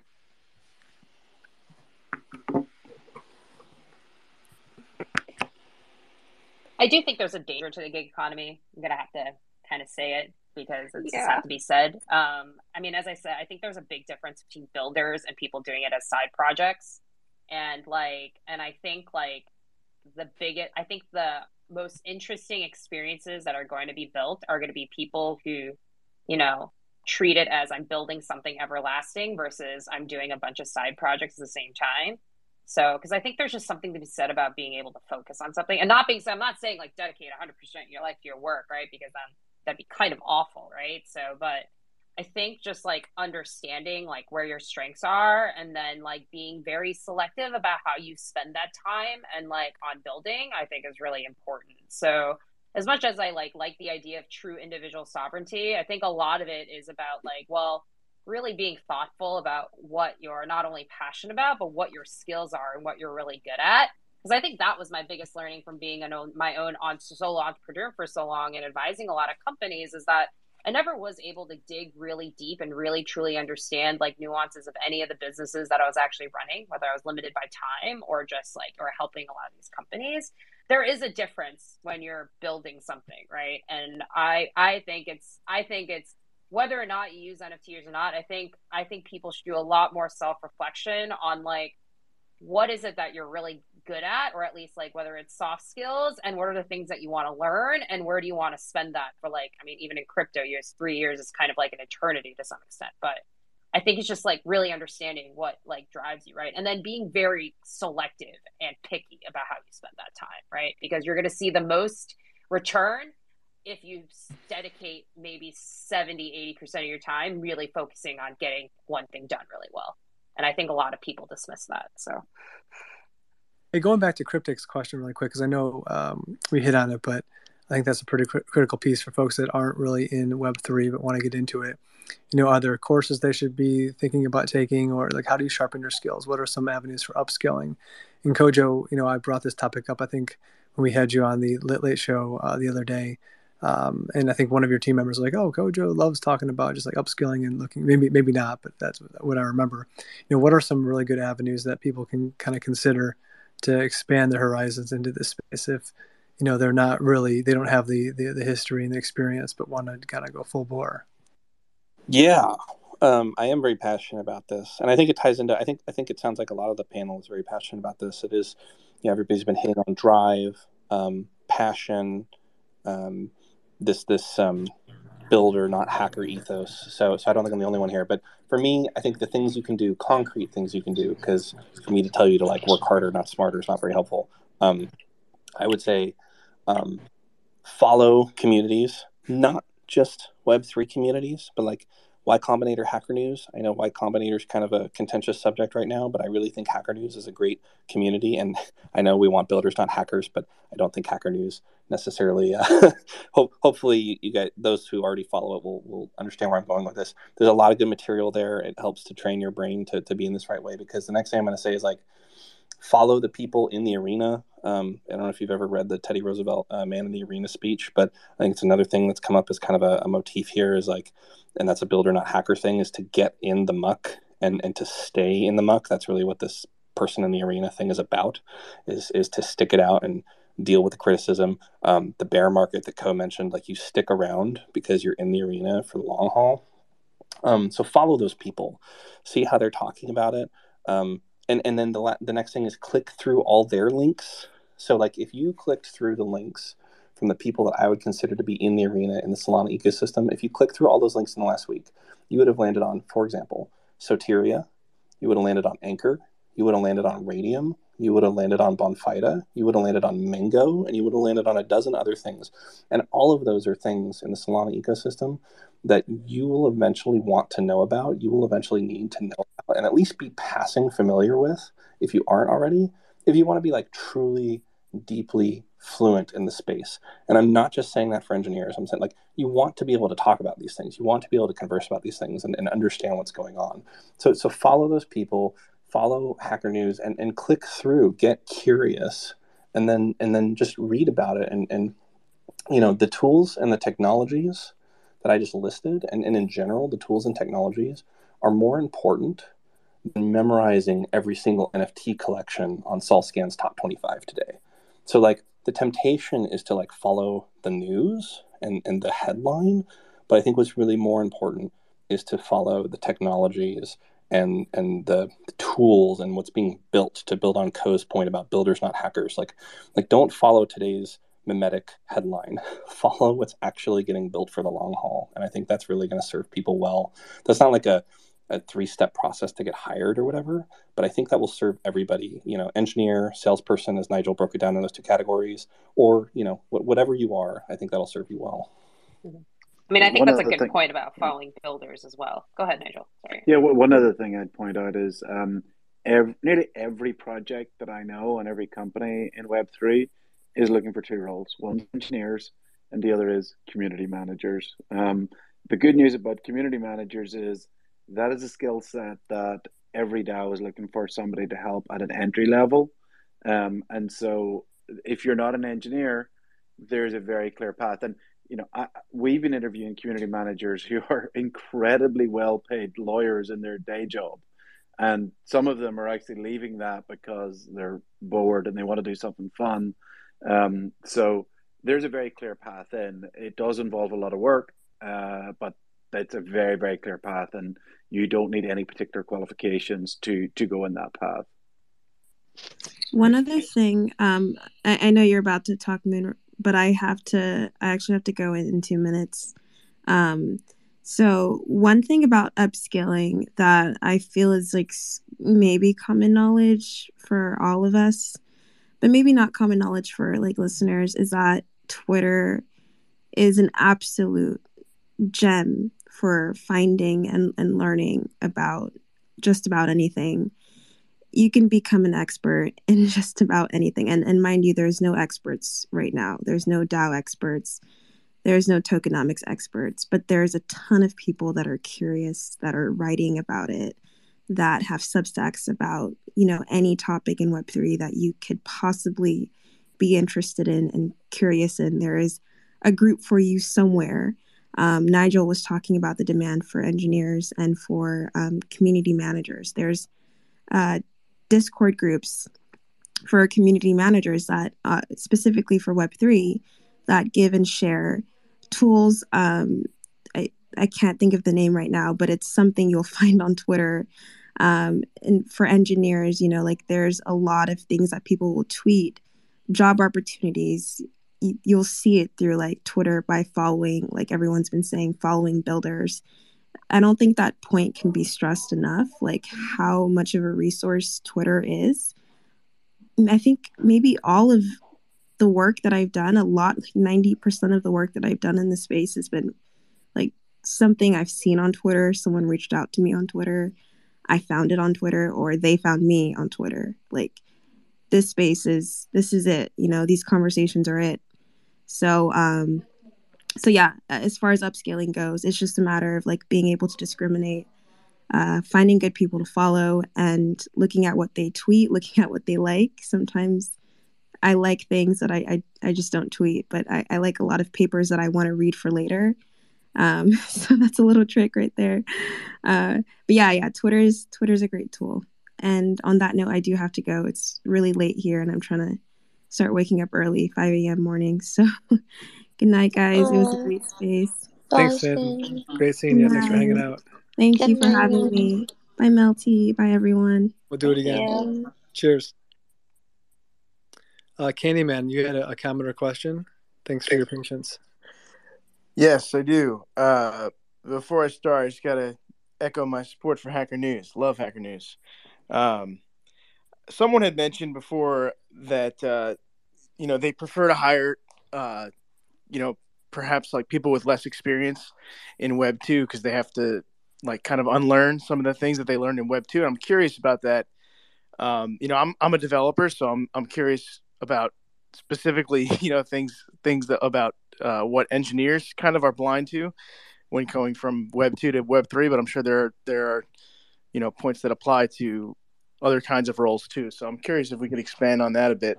Some kinds of blind spots.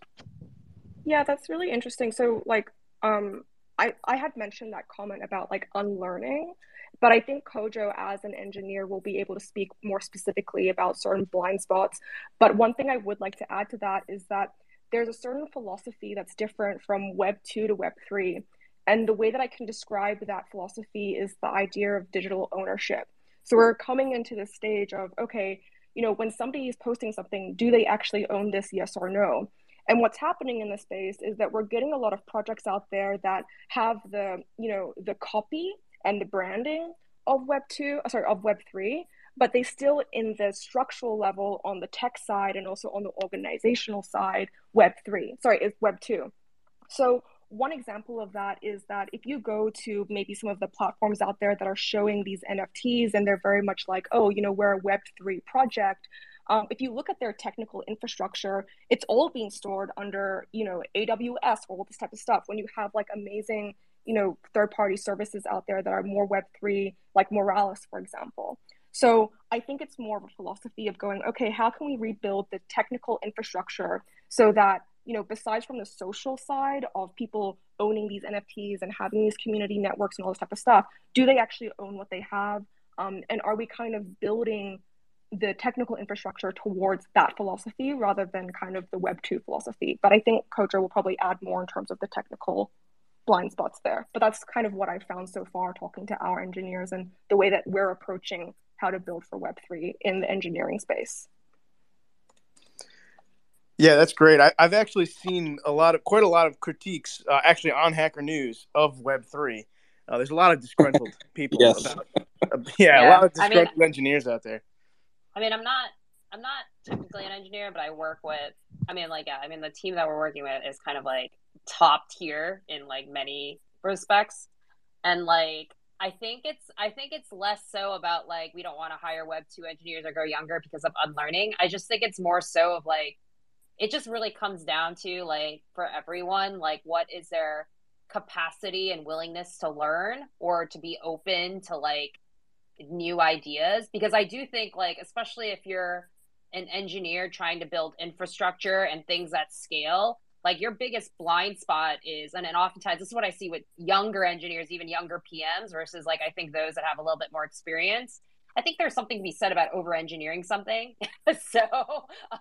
And not wanting to go down that route or kind of being like, hey, I want to test new technology or new like SDKs because I think it'll be interesting, but they just haven't been battle tested yet, right? Especially when you start scaling to millions or if not hundreds of millions or billions of concurrents. So I think there's a lot of value, and this is like my point about like how we need to like think about why Web 2 developers aren't going into Web 3, is that I think there's something to be said about like, you know, not a lot, you know, like there's definitely some scaling issues, because I think there's a lot of people building on Web 3, but they're just building on limitations, right? And they're being, you know, they have very creative solutions for building what they're limited by. But I think there's something to be said about like, you know, kind of, you know, I don't think we should knock against experience. I think it's more about like understanding like what it takes for like people to build on that scale, and that experience only has come from, I think, on the most cases, Web 2 so far, right? Even especially if you think about assets. So I don't know, Kojo, if you want to comment on that, but I mean, that's kind of like, I'm always wary of like, I don't know, I mean, like even our engineers kind of laugh about junior hackers a lot. Like, yes. So, no, I think Koh nailed it 100%. I would 10x everything she said, and I think I would push back only slightly on the one thing you said, Maxine, which I think is in line with what Koh was saying too, which is like, you know, we can't let the perfect be the enemy of the good. And I think that's what Ko's saying with what she's learned from her engineers, talking about over engineering, you know, that we get too focused on perfection. I think there's another adage here, you know, the old adage about those who cannot learn from history are doomed to repeat it. If you've ever wondered what exactly an example is of being doomed to repeat history, I return you to my Twitter fail whale reference earlier, and then I show you all of the scaling issues that even Solana, a network built from first principles to scale, is still struggling with. And I think Solana is going to get there. We're really excited to build on it, but it's just to show, I think that point is spot on. And this goes back to what I was saying earlier about we need to evolve the ecosystem to be attractive to Web 2 candidates. I feel very strongly that we do not want to be exclusive of Web 2 candidates, but I also think both Maxine's comment and Ko's comments on this were very appropriate, which is that they've got to be Web 2 folks who are open-minded. That is key. And open-minded, that's a sword that cuts both ways. So it's like, I'm open to using, you know, I hope this doesn't come across as picking on, but I will just mention, you know, Maxine mentioned AWS. And I think this comes back to like my comment on DAOs. Sometimes decentralized is good. Sometimes centralized is good.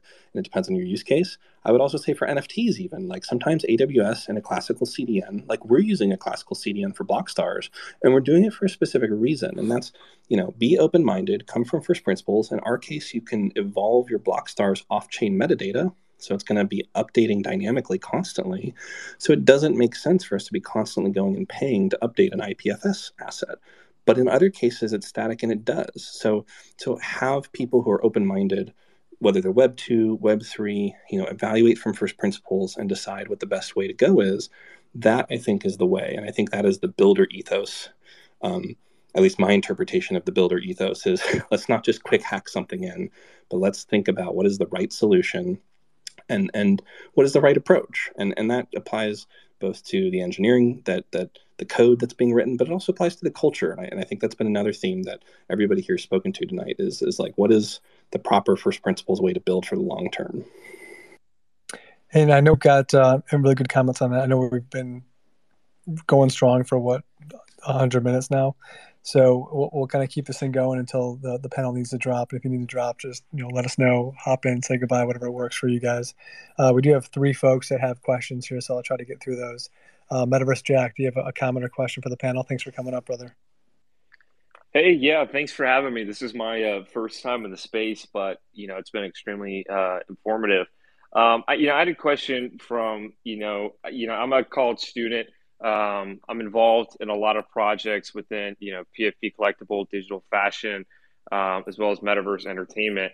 But one thing that I haven't done with my career so far is try to find ways to leverage being a university student to get more, exposure or work in the Web3 industry. Because I know, most ways that people would suggest is doing like an internship, for example, with like Sotheby's or something like that. And I was curious if the panel had any thoughts on college students working in the space. Is there a way that they can leverage being in that position other than just like outreach to the universities? I think I always appreciate people legitimately sending me a DM on being like, hey, like, this is like what I like to learn. And then also like, this is kind of like what I feel like I can add value. So, I mean, and as like everyone said, like everyone's looking for a good community manager. And like, I think a lot of that, and I would say less on a manager, but I would say more of a builder, right? Because I think there's a lot of, I mean, I know we're all on Twitter and Discord, but I think there's a lot of other social media channels that haven't been untapped, that are basically untapped right now to grow, like TikTok or like even to some extent YouTube, right? And so, because people are trying to learn about this space. And I think projects building on those channels are really important, right? And then, you know, and the best people to source that from that understands that is going to be people like yourself, right? Because those are the people that have grown up on social media, right? Whether it's video first, mobile first, or like image first. So I think I think a lot of people are going to underestimate the need to have that talent in-house, because it's also having expense. I mean, it's really expensive to hire an agency. And also those agencies are never going to understand, you know, the nuances and the depthness of your project anyway, right? Just by the nature of how those, you know, agencies are usually set up. So, I mean, I'm looking for a freaking social media person. I was right? just about to say. Yeah, like it's not even funny right now. So, and it's not even posted yet. So, yeah, Koh, like when I was invited to this by Moon Roving, I was like, wow, perfect. Like this room's gonna be filled with potential community managers, full stack engineers. So I just have to put my piece right now. If you guys want to build, you know, the future visual search engine for NFTs, DM me. I'm happy to talk to anybody. I have to put my plug in there. Sounds great. I'm sure you're gonna get a lot. We'll probably have a lot of people checking out the recording too, so this will live on. Yeah, I mean, yeah, I'm hiring, and even some roles are not even listed yet because I just haven't had the time to write the rec yet. So it's like I've been wondering when we would get to the point where we all get to say that we're hiring. We are hiring too. Everyone here is probably hiring. So yes, I'm also hiring. Johnny, I'm hiring Johnny Solana. I'm looking for some work. I can do 25 push-ups minimum. I'm also freestyle Twitter space rapper. I actually I represent a lot of the thug bird culture. Here, check me out right here. Like right here, special talent. I'm gonna just preview. All right. And yeah, hit my DM. Johnny, also you also have a Johnny Solana party. You know, you don't want to. Oh yeah! Wow, Melty, you're the bomb.com. Also do live events. I'm showing, you know, this might be hilarious for some people because of the phrasing, but I'm showing face. I've heard that at a frat party before, and you know, I'm throwing some real life after parties for Solana and a lot of the hacker house. Literally the after party of the hacker houses. I've done that in Chicago. I did that in Miami, and I've done that in LA. So far, Johnny, 3 of 3. It's not your party. You're just very well. taking over somebody else's party. You know, I'm like coming together, bringing the good vibes, you know, and everybody's enjoying a good time, especially after we've gone through some bad times over the past couple of years. That is true. You got to go to South by Southwest then, Johnny. What? You got to meet me at the minibar, man. Meet me at the minibar. We got to do that project still. Oh, matter of fact, I actually even met Raj at the minibar in Los Angeles last weekend. At the minibar. It's, you know, things are happening out here for sure. Meet at the minibar. Well, everybody's hiring for community, but I just want to say that I'm hiring, but not for community. I'm looking for more devs. Rust devs. So thanks, guys. Thanks, Johnny, as well. You are also hired, probably. Mm-hmm. Hashman, I think Sorry, perfect. Go ahead. Well, I want to just highlight this one role because I think it's great for like I think even younger. Is that I mean, if you're technically minded and you love like talking to other developers on a Discord and all that and helping them solve problems. We are hiring our developer relations team, and I would think of that as more of like a technical counterpart to a BD team.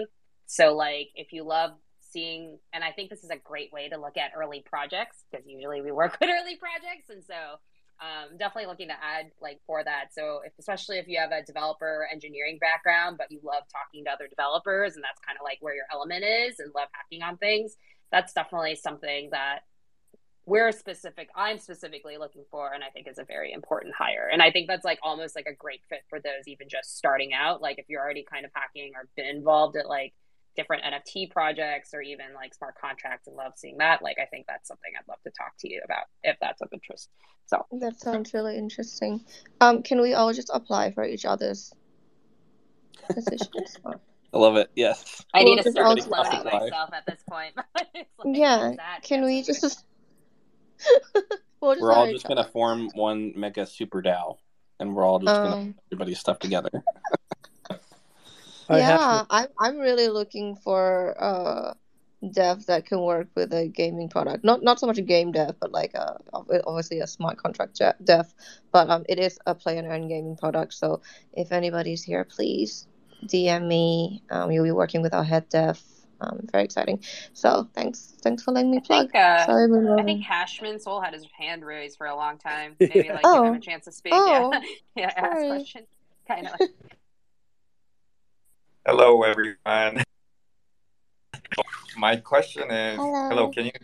Oh, there's like a slight delay there. There you go.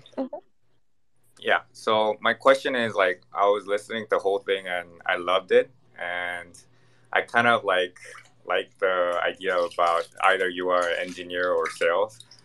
So Wait, hold on, are you in the bath right now? yeah, I'm taking what is it? It was a long flight here. Like I landed Seattle like a few hours ago. That is the way to live life. I love it. Wow. You had a question for Nigel. This is his pitch. Jump, but... Yeah. So I'm very like introvert, and I'm not a native English speaker, and I'll be like attending the Hacker House at Seattle tomorrow, and I want like advice how to like hang around with like devs. Like I don't know how to start the punchline. Yo, may I chime in right here for this one, my friend? I got that experience. So what I did, I had no idea what was gonna happen, but I did know one thing is there's gonna be a bunch of nerds, and I also, originally I didn't speak English at first, but what I did know, as a 20 plus mid 20-year-old guy, I knew if I grab a couple or like a case or two of beer, that'll it'll work out for me. So that's exactly what I did. I brought 2 cases of beer. As soon as I walked in, I see a bunch of nerds coming out, and we link up. I shared that whole case of beer. I don't even drink alcohol, you know what I mean, and we all shared that beer. I wasn't drinking, but and then next thing I know, there's people from all kinds of projects. These also like Eastern European dudes really connected with me, you know what I mean? Then I'm getting invited to like one of those nice pads and stuff, like that's like 5 minutes away from the Hacker House. So things like that, you just got to take your best foot forward. And I mean, there's going to be like-minded individuals, you're already in crypto and this and that. So like, you could just open up some kind of a conversation, but definitely got to do kind of take that little bit of leap of faith and trust in yourself, and just know that, people are there for the same reasons you are. I hope so. Or,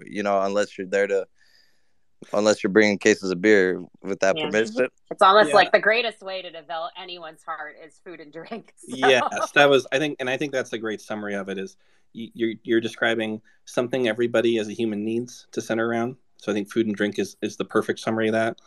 And then you're describing a common interest that you can quickly determine, which is crypto. And then I think the last thing I would add to that, and how do you keep it going? And because again, I really empathize with anybody who struggles with this, because I did for a long time. I still do, but I've learned to. I'm a closet introvert now. Nobody knows that I'm an introvert as much as I used to. But the third thing I would add is, so you have the human need, then you have the common interest, and then the third thing is, what do I do next?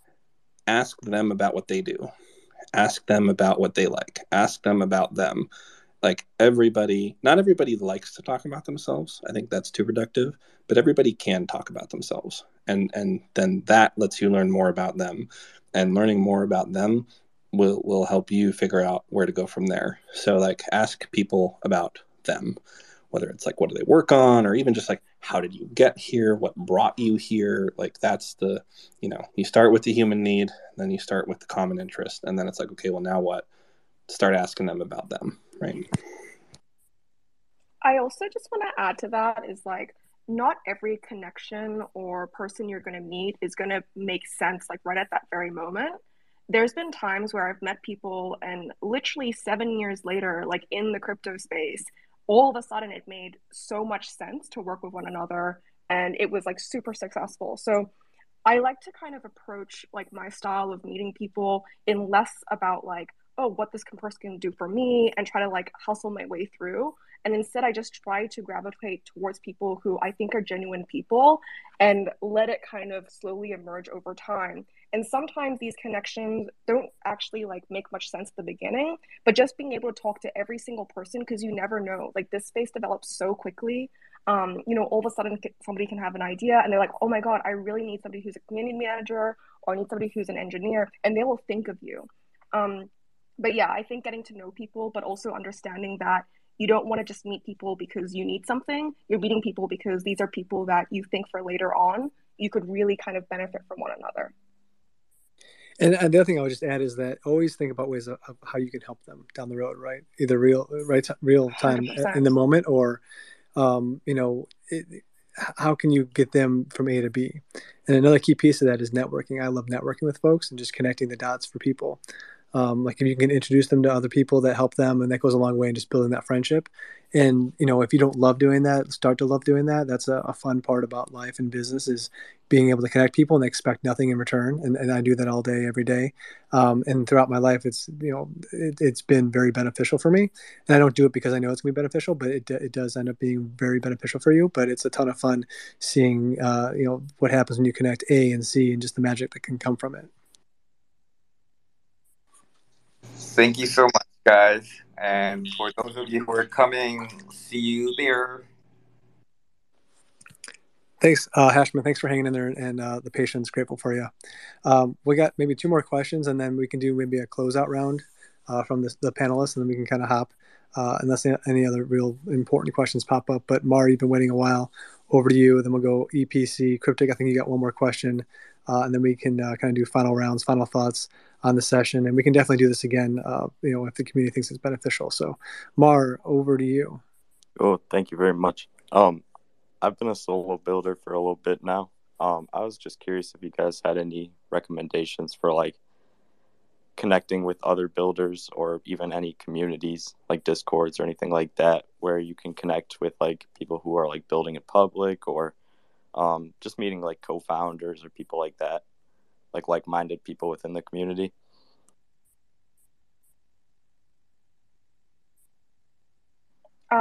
I've found all of our developers through Developer DAO, and I think that's been incredibly successful for us because it's a pretty casual forum where everybody knows each other's skills pretty well, and they start to kind of recommend each other. I don't believe that it's out right at this very moment, but one thing that I think could also work is, you said that you're a solo developer. If you even just post your work on Twitter and be like, hey, this is what I'm building, you'll be really surprised just how many people would just start kind of like contributing and working alongside you.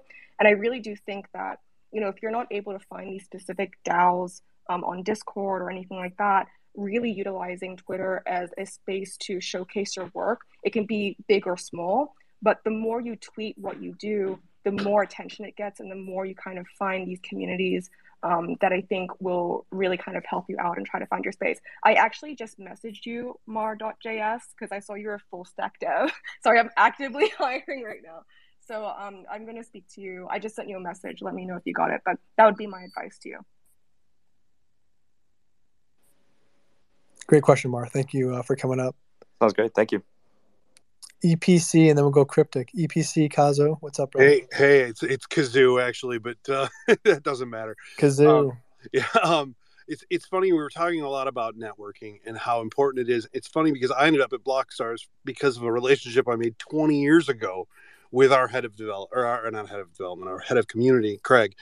And the amazing part to me is my entire career, going from I was a professional musician in Europe for 5 years, all of it is happy accidents on completely accidental meetings that could happen over years and years and years.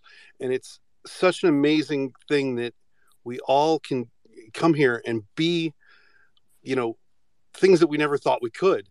And I just thought that was a really cool, like all of you guys talk about, asking people about what they, who they are and what they do. It might not benefit you right now, but like I said, I'm here because of, this guy was my boss at Best Buy when I was a child. And it's a really an amazing space to recreate yourself. I ended up doing copywriting stuff for our team and ended up writing stupid little stories on my thing. And one of my own community members said, "Hey, my uncle works in publishing." That's how crazy this space is. And that was really all I wanted to say. And just thanks for all the great advice. So anyway, I'm done. Thank you very much. One key piece of that is don't burn bridges as well. When you have these relationships and, people make mistakes and, you have troubles throughout life, obviously, but do everything you can just to kind of lead with positivity and don't burn bridges, because you never know when that could impact you in a negative way, or even your children's. I've had situations actually, and it was nothing that my father did, but, he ended up not hiring somebody back like 30 years ago. And then, 30 years later, I'm there interviewing with the same guy. And he asked me, "Oh, do you know that, so-and-so, are you related?" I'm like, "Oh yeah, that's my father." And he told me the story. "Oh yeah, I interviewed." I'm like, "Did you get the job?" He's like, "No." And I was probably the best candidate. Did I get the job? No. Is that the reason why? Who knows? But and nothing that my father did wrong, but just there are bridges that can be burned over time. Just be careful with that, because that can come back to bite you. I think Cryptic. people are allowed one burning a bridge in their lifetime. I think I think there is sometimes justification for it. So let's just be real. We can't all be saints 100% of the time. So agreed. Yeah, I don't think it's never burn a bridge. I think it's just be cognizant of. I actually completely agree with Koh, but I think it's know when you're burning a bridge before you set it on fire, and know why you're doing it. Right? Don't realize it after the fact. That's probably the important thing in my book. The other thing I'll throw out there is, this is more of corporate America, but don't get involved in cat fights. So don't be the one that's stirring up trouble and getting in fights, because at the end of the day, tomorrow, a week from now, no one remembers who was right, who was wrong in that cat fight. That may never really mattered. All they know is that you were involved in that situation. So if you can, try to avoid those things that in the end maybe don't really make much of a difference in the long run. Cryptic, over to you. You got a thought question for us? Yeah. So I'm so sorry. I just have to hop off. Sorry to interrupt your question, but Melty, thank you so much for hopping in with us. Thank you. Grateful for you. Good seeing you again. Best of luck, and she's hiring, so DM her. Thanks, guys, and thanks to the other people on the panel. Nice to meet you, and nice to meet everyone in the audience also. Bye. We'll do it again. Cheers. Mm-hmm. Cryptic? Yeah, so I know we mentioned earlier kind of the Web 2 to Web 3 migration. I look at what you were saying about working for a Fortune 100 company to what I did for a little while. I was recruiting for the Marine Corps, so I was selling people on themselves as opposed to what the product is. But you look at, you have dev teams that are a tenth of the size of like the HR and marketing departments alone for what currently exists in Fortune 100, Fortune 500. So I guess my question is, how does that recruiting look? Like, what approach is everyone taking to how they're building that recruiting for what exactly they're looking for? When, like, I can go outside right now and in 24 hours, I could probably find someone capable of doing Web3 development in a short amount of time, given 3 months of training. How does that kind of shift to a much smaller team on a decentralized and slightly slower than Web 2 network looks like? Because I think that's going to be the big thing for me. Is I know earlier people answered my question and said, find that skill set that you're good at. My skill set is I can absolutely talk to anyone. You could spark up a conversation about anything, and I can give you an answer that's an 80% solution, almost anything. But how does that look going into a Web3 future where a lot of this stuff is going to be, I may never see people's faces. I mean, I look at the speakers right now, and out of 11, 12 of us, I think 2 people are showing their face. how does that look going into a Web3 world from Web2, and like where can recruiting fall into that piece? I mean, I think that's an interesting question because it's almost like, you know, in a world where we potentially may have people that don't dox themselves. So I'm a big believer of people should be doxing themselves, like no matter what. And if you search my name, you'll find me on the internet. It's definitely there. So I'm not saying like a thing. So because I think that does, I think that, I mean, because there's something about building trust with doxed individuals and knowing what they've done in the past. Because I mean, I think reputation takes time, right, to build. And I think like, especially if you're coming into the space and like kind of understanding that, I think like, I mean, the reason why you put yourself out there is that you want more people to understand what you're capable of doing. And then if, let's say, they hear of an opportunity that could be a match for you, like you want them to forward that, right? So I think a lot of the kind of networking aspects is important. I don't think that changes, right? I think what changes is it's now could be more asynchronous and happen over like social media spaces like this, right? So, and a lot of that's happening. And I think for some people, they thrive in that, especially for a closet introvert. I always like to say I'm an extroverted introvert. So, but I think for people that have traditionally thrived in in-person, I mean, I don't think the in real life interactions are ever going to go away. I think there's always going to be some value in that. Like, especially if we end up like finding if COVID becomes an endemic state, we're definitely going to see a lot of that because there's just some things that only happen when you're meeting in real life. And that's really hard to replace over a Zoom call. So, and I actually think for a lot of Web3 projects, they're vastly underestimating how much your messaging and narrative really matters. Like I always like to say, the best technology may not always win, but good stories rarely lose. And I think there's a lot of projects that are probably great, but could probably use a lot of help in understanding what their pitch should be and really honing in on kind of how do they want to make, you know, their customers feel like they have superpowers, right? So you always want to sell the Fire Mario. You don't want to sell the flower, right? So it's like, and I think that's going to be true of any space, right? So. Cool. That's what I should start consulting on. That's like my gift to the world. I know marketing. I think that's a skill set that people every project I've talked to, even in the gaming space, vastly underestimate the value of having a very strong narrative that's easy to understand. So. All right, guys. I know, Nico, you came up and you're one of the Block Stars guys. Good to see you, I believe, right? Yeah. Yeah, good to see you, man. Good to see you, didn't have anything to say. I just wanted to listen. This is a really important panel, so thank you for hosting. Yeah, of course, 100%.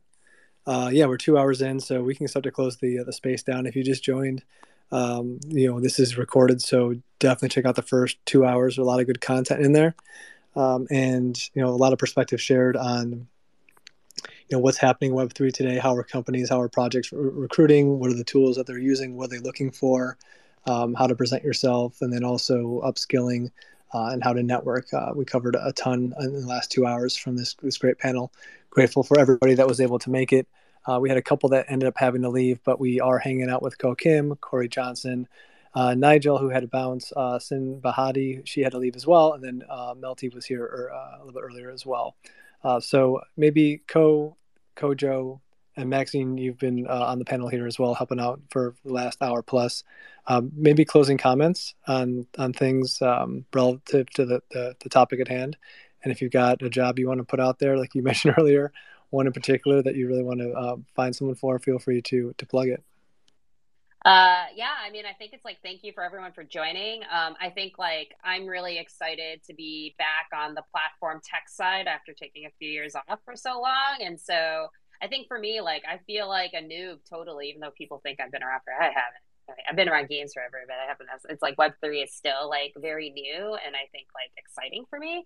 So like, I think I'm just like looking forward with like collaborating with everyone here, right? And then also sharing a lot of thoughts and feedback. Like we are in like brave new world. And as I said, right, we're really early. We didn't hit Napster phase. We didn't hit any of that yet, right? Like I think, and this is where I think impactful projects and teams are made. So I definitely applaud each and every one of you for taking this step and wanting to like, learn more about the space. Cause yeah, like we're all early and I think like it should be living, but yeah, obviously I'm hiring. So, and as I said, if you don't find a job listing on our site on Miston Labs, it's probably because I haven't written the job listing yet. So feel free. My DMs are always open. I always try to respond to everyone as much as I can. So thank you.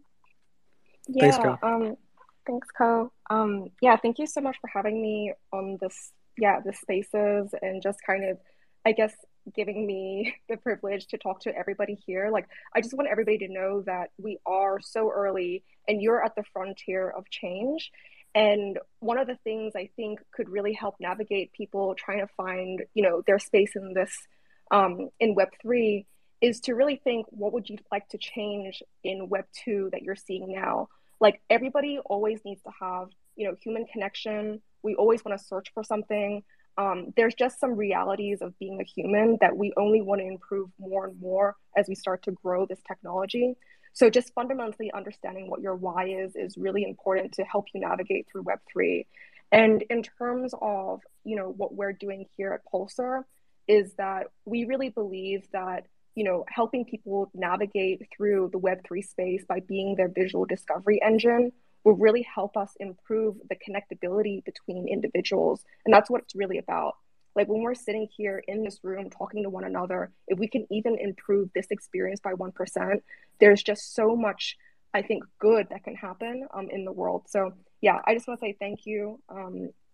Head to my Twitter if you want to see what we're hiring for and anything like that. But, much as Ko said, like this environment is moving so quickly that you almost need to find your own space, because more likely than not, builders like me and Ko and everybody else in this room, we have roles. We just haven't had the time to put them out there. So, know what you're about, know your why, know what you want to improve, and just go out there and do it. Maxine, thanks so much for jumping in off the cuff. Appreciate you. Yeah, thanks for being man, Ko. I think everybody's had really good comments on this. So I think I'll just leave it at the hiring pitch, which is we are hiring like everyone else is. As far as who we're looking for, I think it's this builder and driven mentality that we've been talking about all evening. But specifically, we're looking for a product manager. We're looking for a UI and UX designer, a graphics designer. And then the one I would really, really highlight is we're looking for like an art producer, executive producer type. So if you're somebody who likes art but isn't necessarily an artist, you want to help manage our art pipeline. The Blockstars folks here are wondering why I'm still here and not working on getting their airdrop to them in the next 48 hours. And I promise that that's where I'm headed next, and that's going to happen. But there are more Blockstars to come. There's a lot more going on in our project, and a huge part of that is a producer who can come and help organize the art pipeline, organize the schedule for what's coming next. And so, yeah, that's probably the biggest need we have. And if you are interested in any of those three things I just mentioned, DM me, DM Nico, and we're excited to talk to you. Yeah, thanks for having us here. Awesome. We'll close the space there. 2 hours of pure alpha on hiring, recruiting, finding your gig job, upscaling, all that stuff in Web3. So super grateful for the panel that we had today. We'll do this again probably the next quarter or two to come at the right time. And this is recorded. So 2 hours of some great content that will be available at least on Twitter for the next 30 days. I host the Late Show a couple nights a week, the Morning Mint Show a couple mornings a week. I need to get that up on other platforms too, so people can find this stuff months down the road instead of just 30 days. So more to come on that. One housekeeping item, I do have a Morning Mint Show tomorrow. I've got Portals on, Soulflowers, Crypto Straps, and Pixel Drugs all hanging out with us, which is Wednesday, 11 a.m. Central. So that's tomorrow, 11 a.m. And then there's a couple other shows later this week. But without further ado, we'll close it there, guys. Thanks so much, guys and gals, for hanging out. Thanks for the community, all the questions. Really had the space vibing. Wasn't quite sure how this would work out. Actually, Ko, I thought this is Ko's idea, by the way, everybody. Ko wanted to host this thing, so we pulled it together. So thank you for igniting the space and making it happen. And, a lot of good alpha that came out of it. So grateful for you guys, and just keep building and, have a good rest of your night, good week. Stay safe, and God bless you guys. Take care. Thank you so much. This was awesome. See you guys.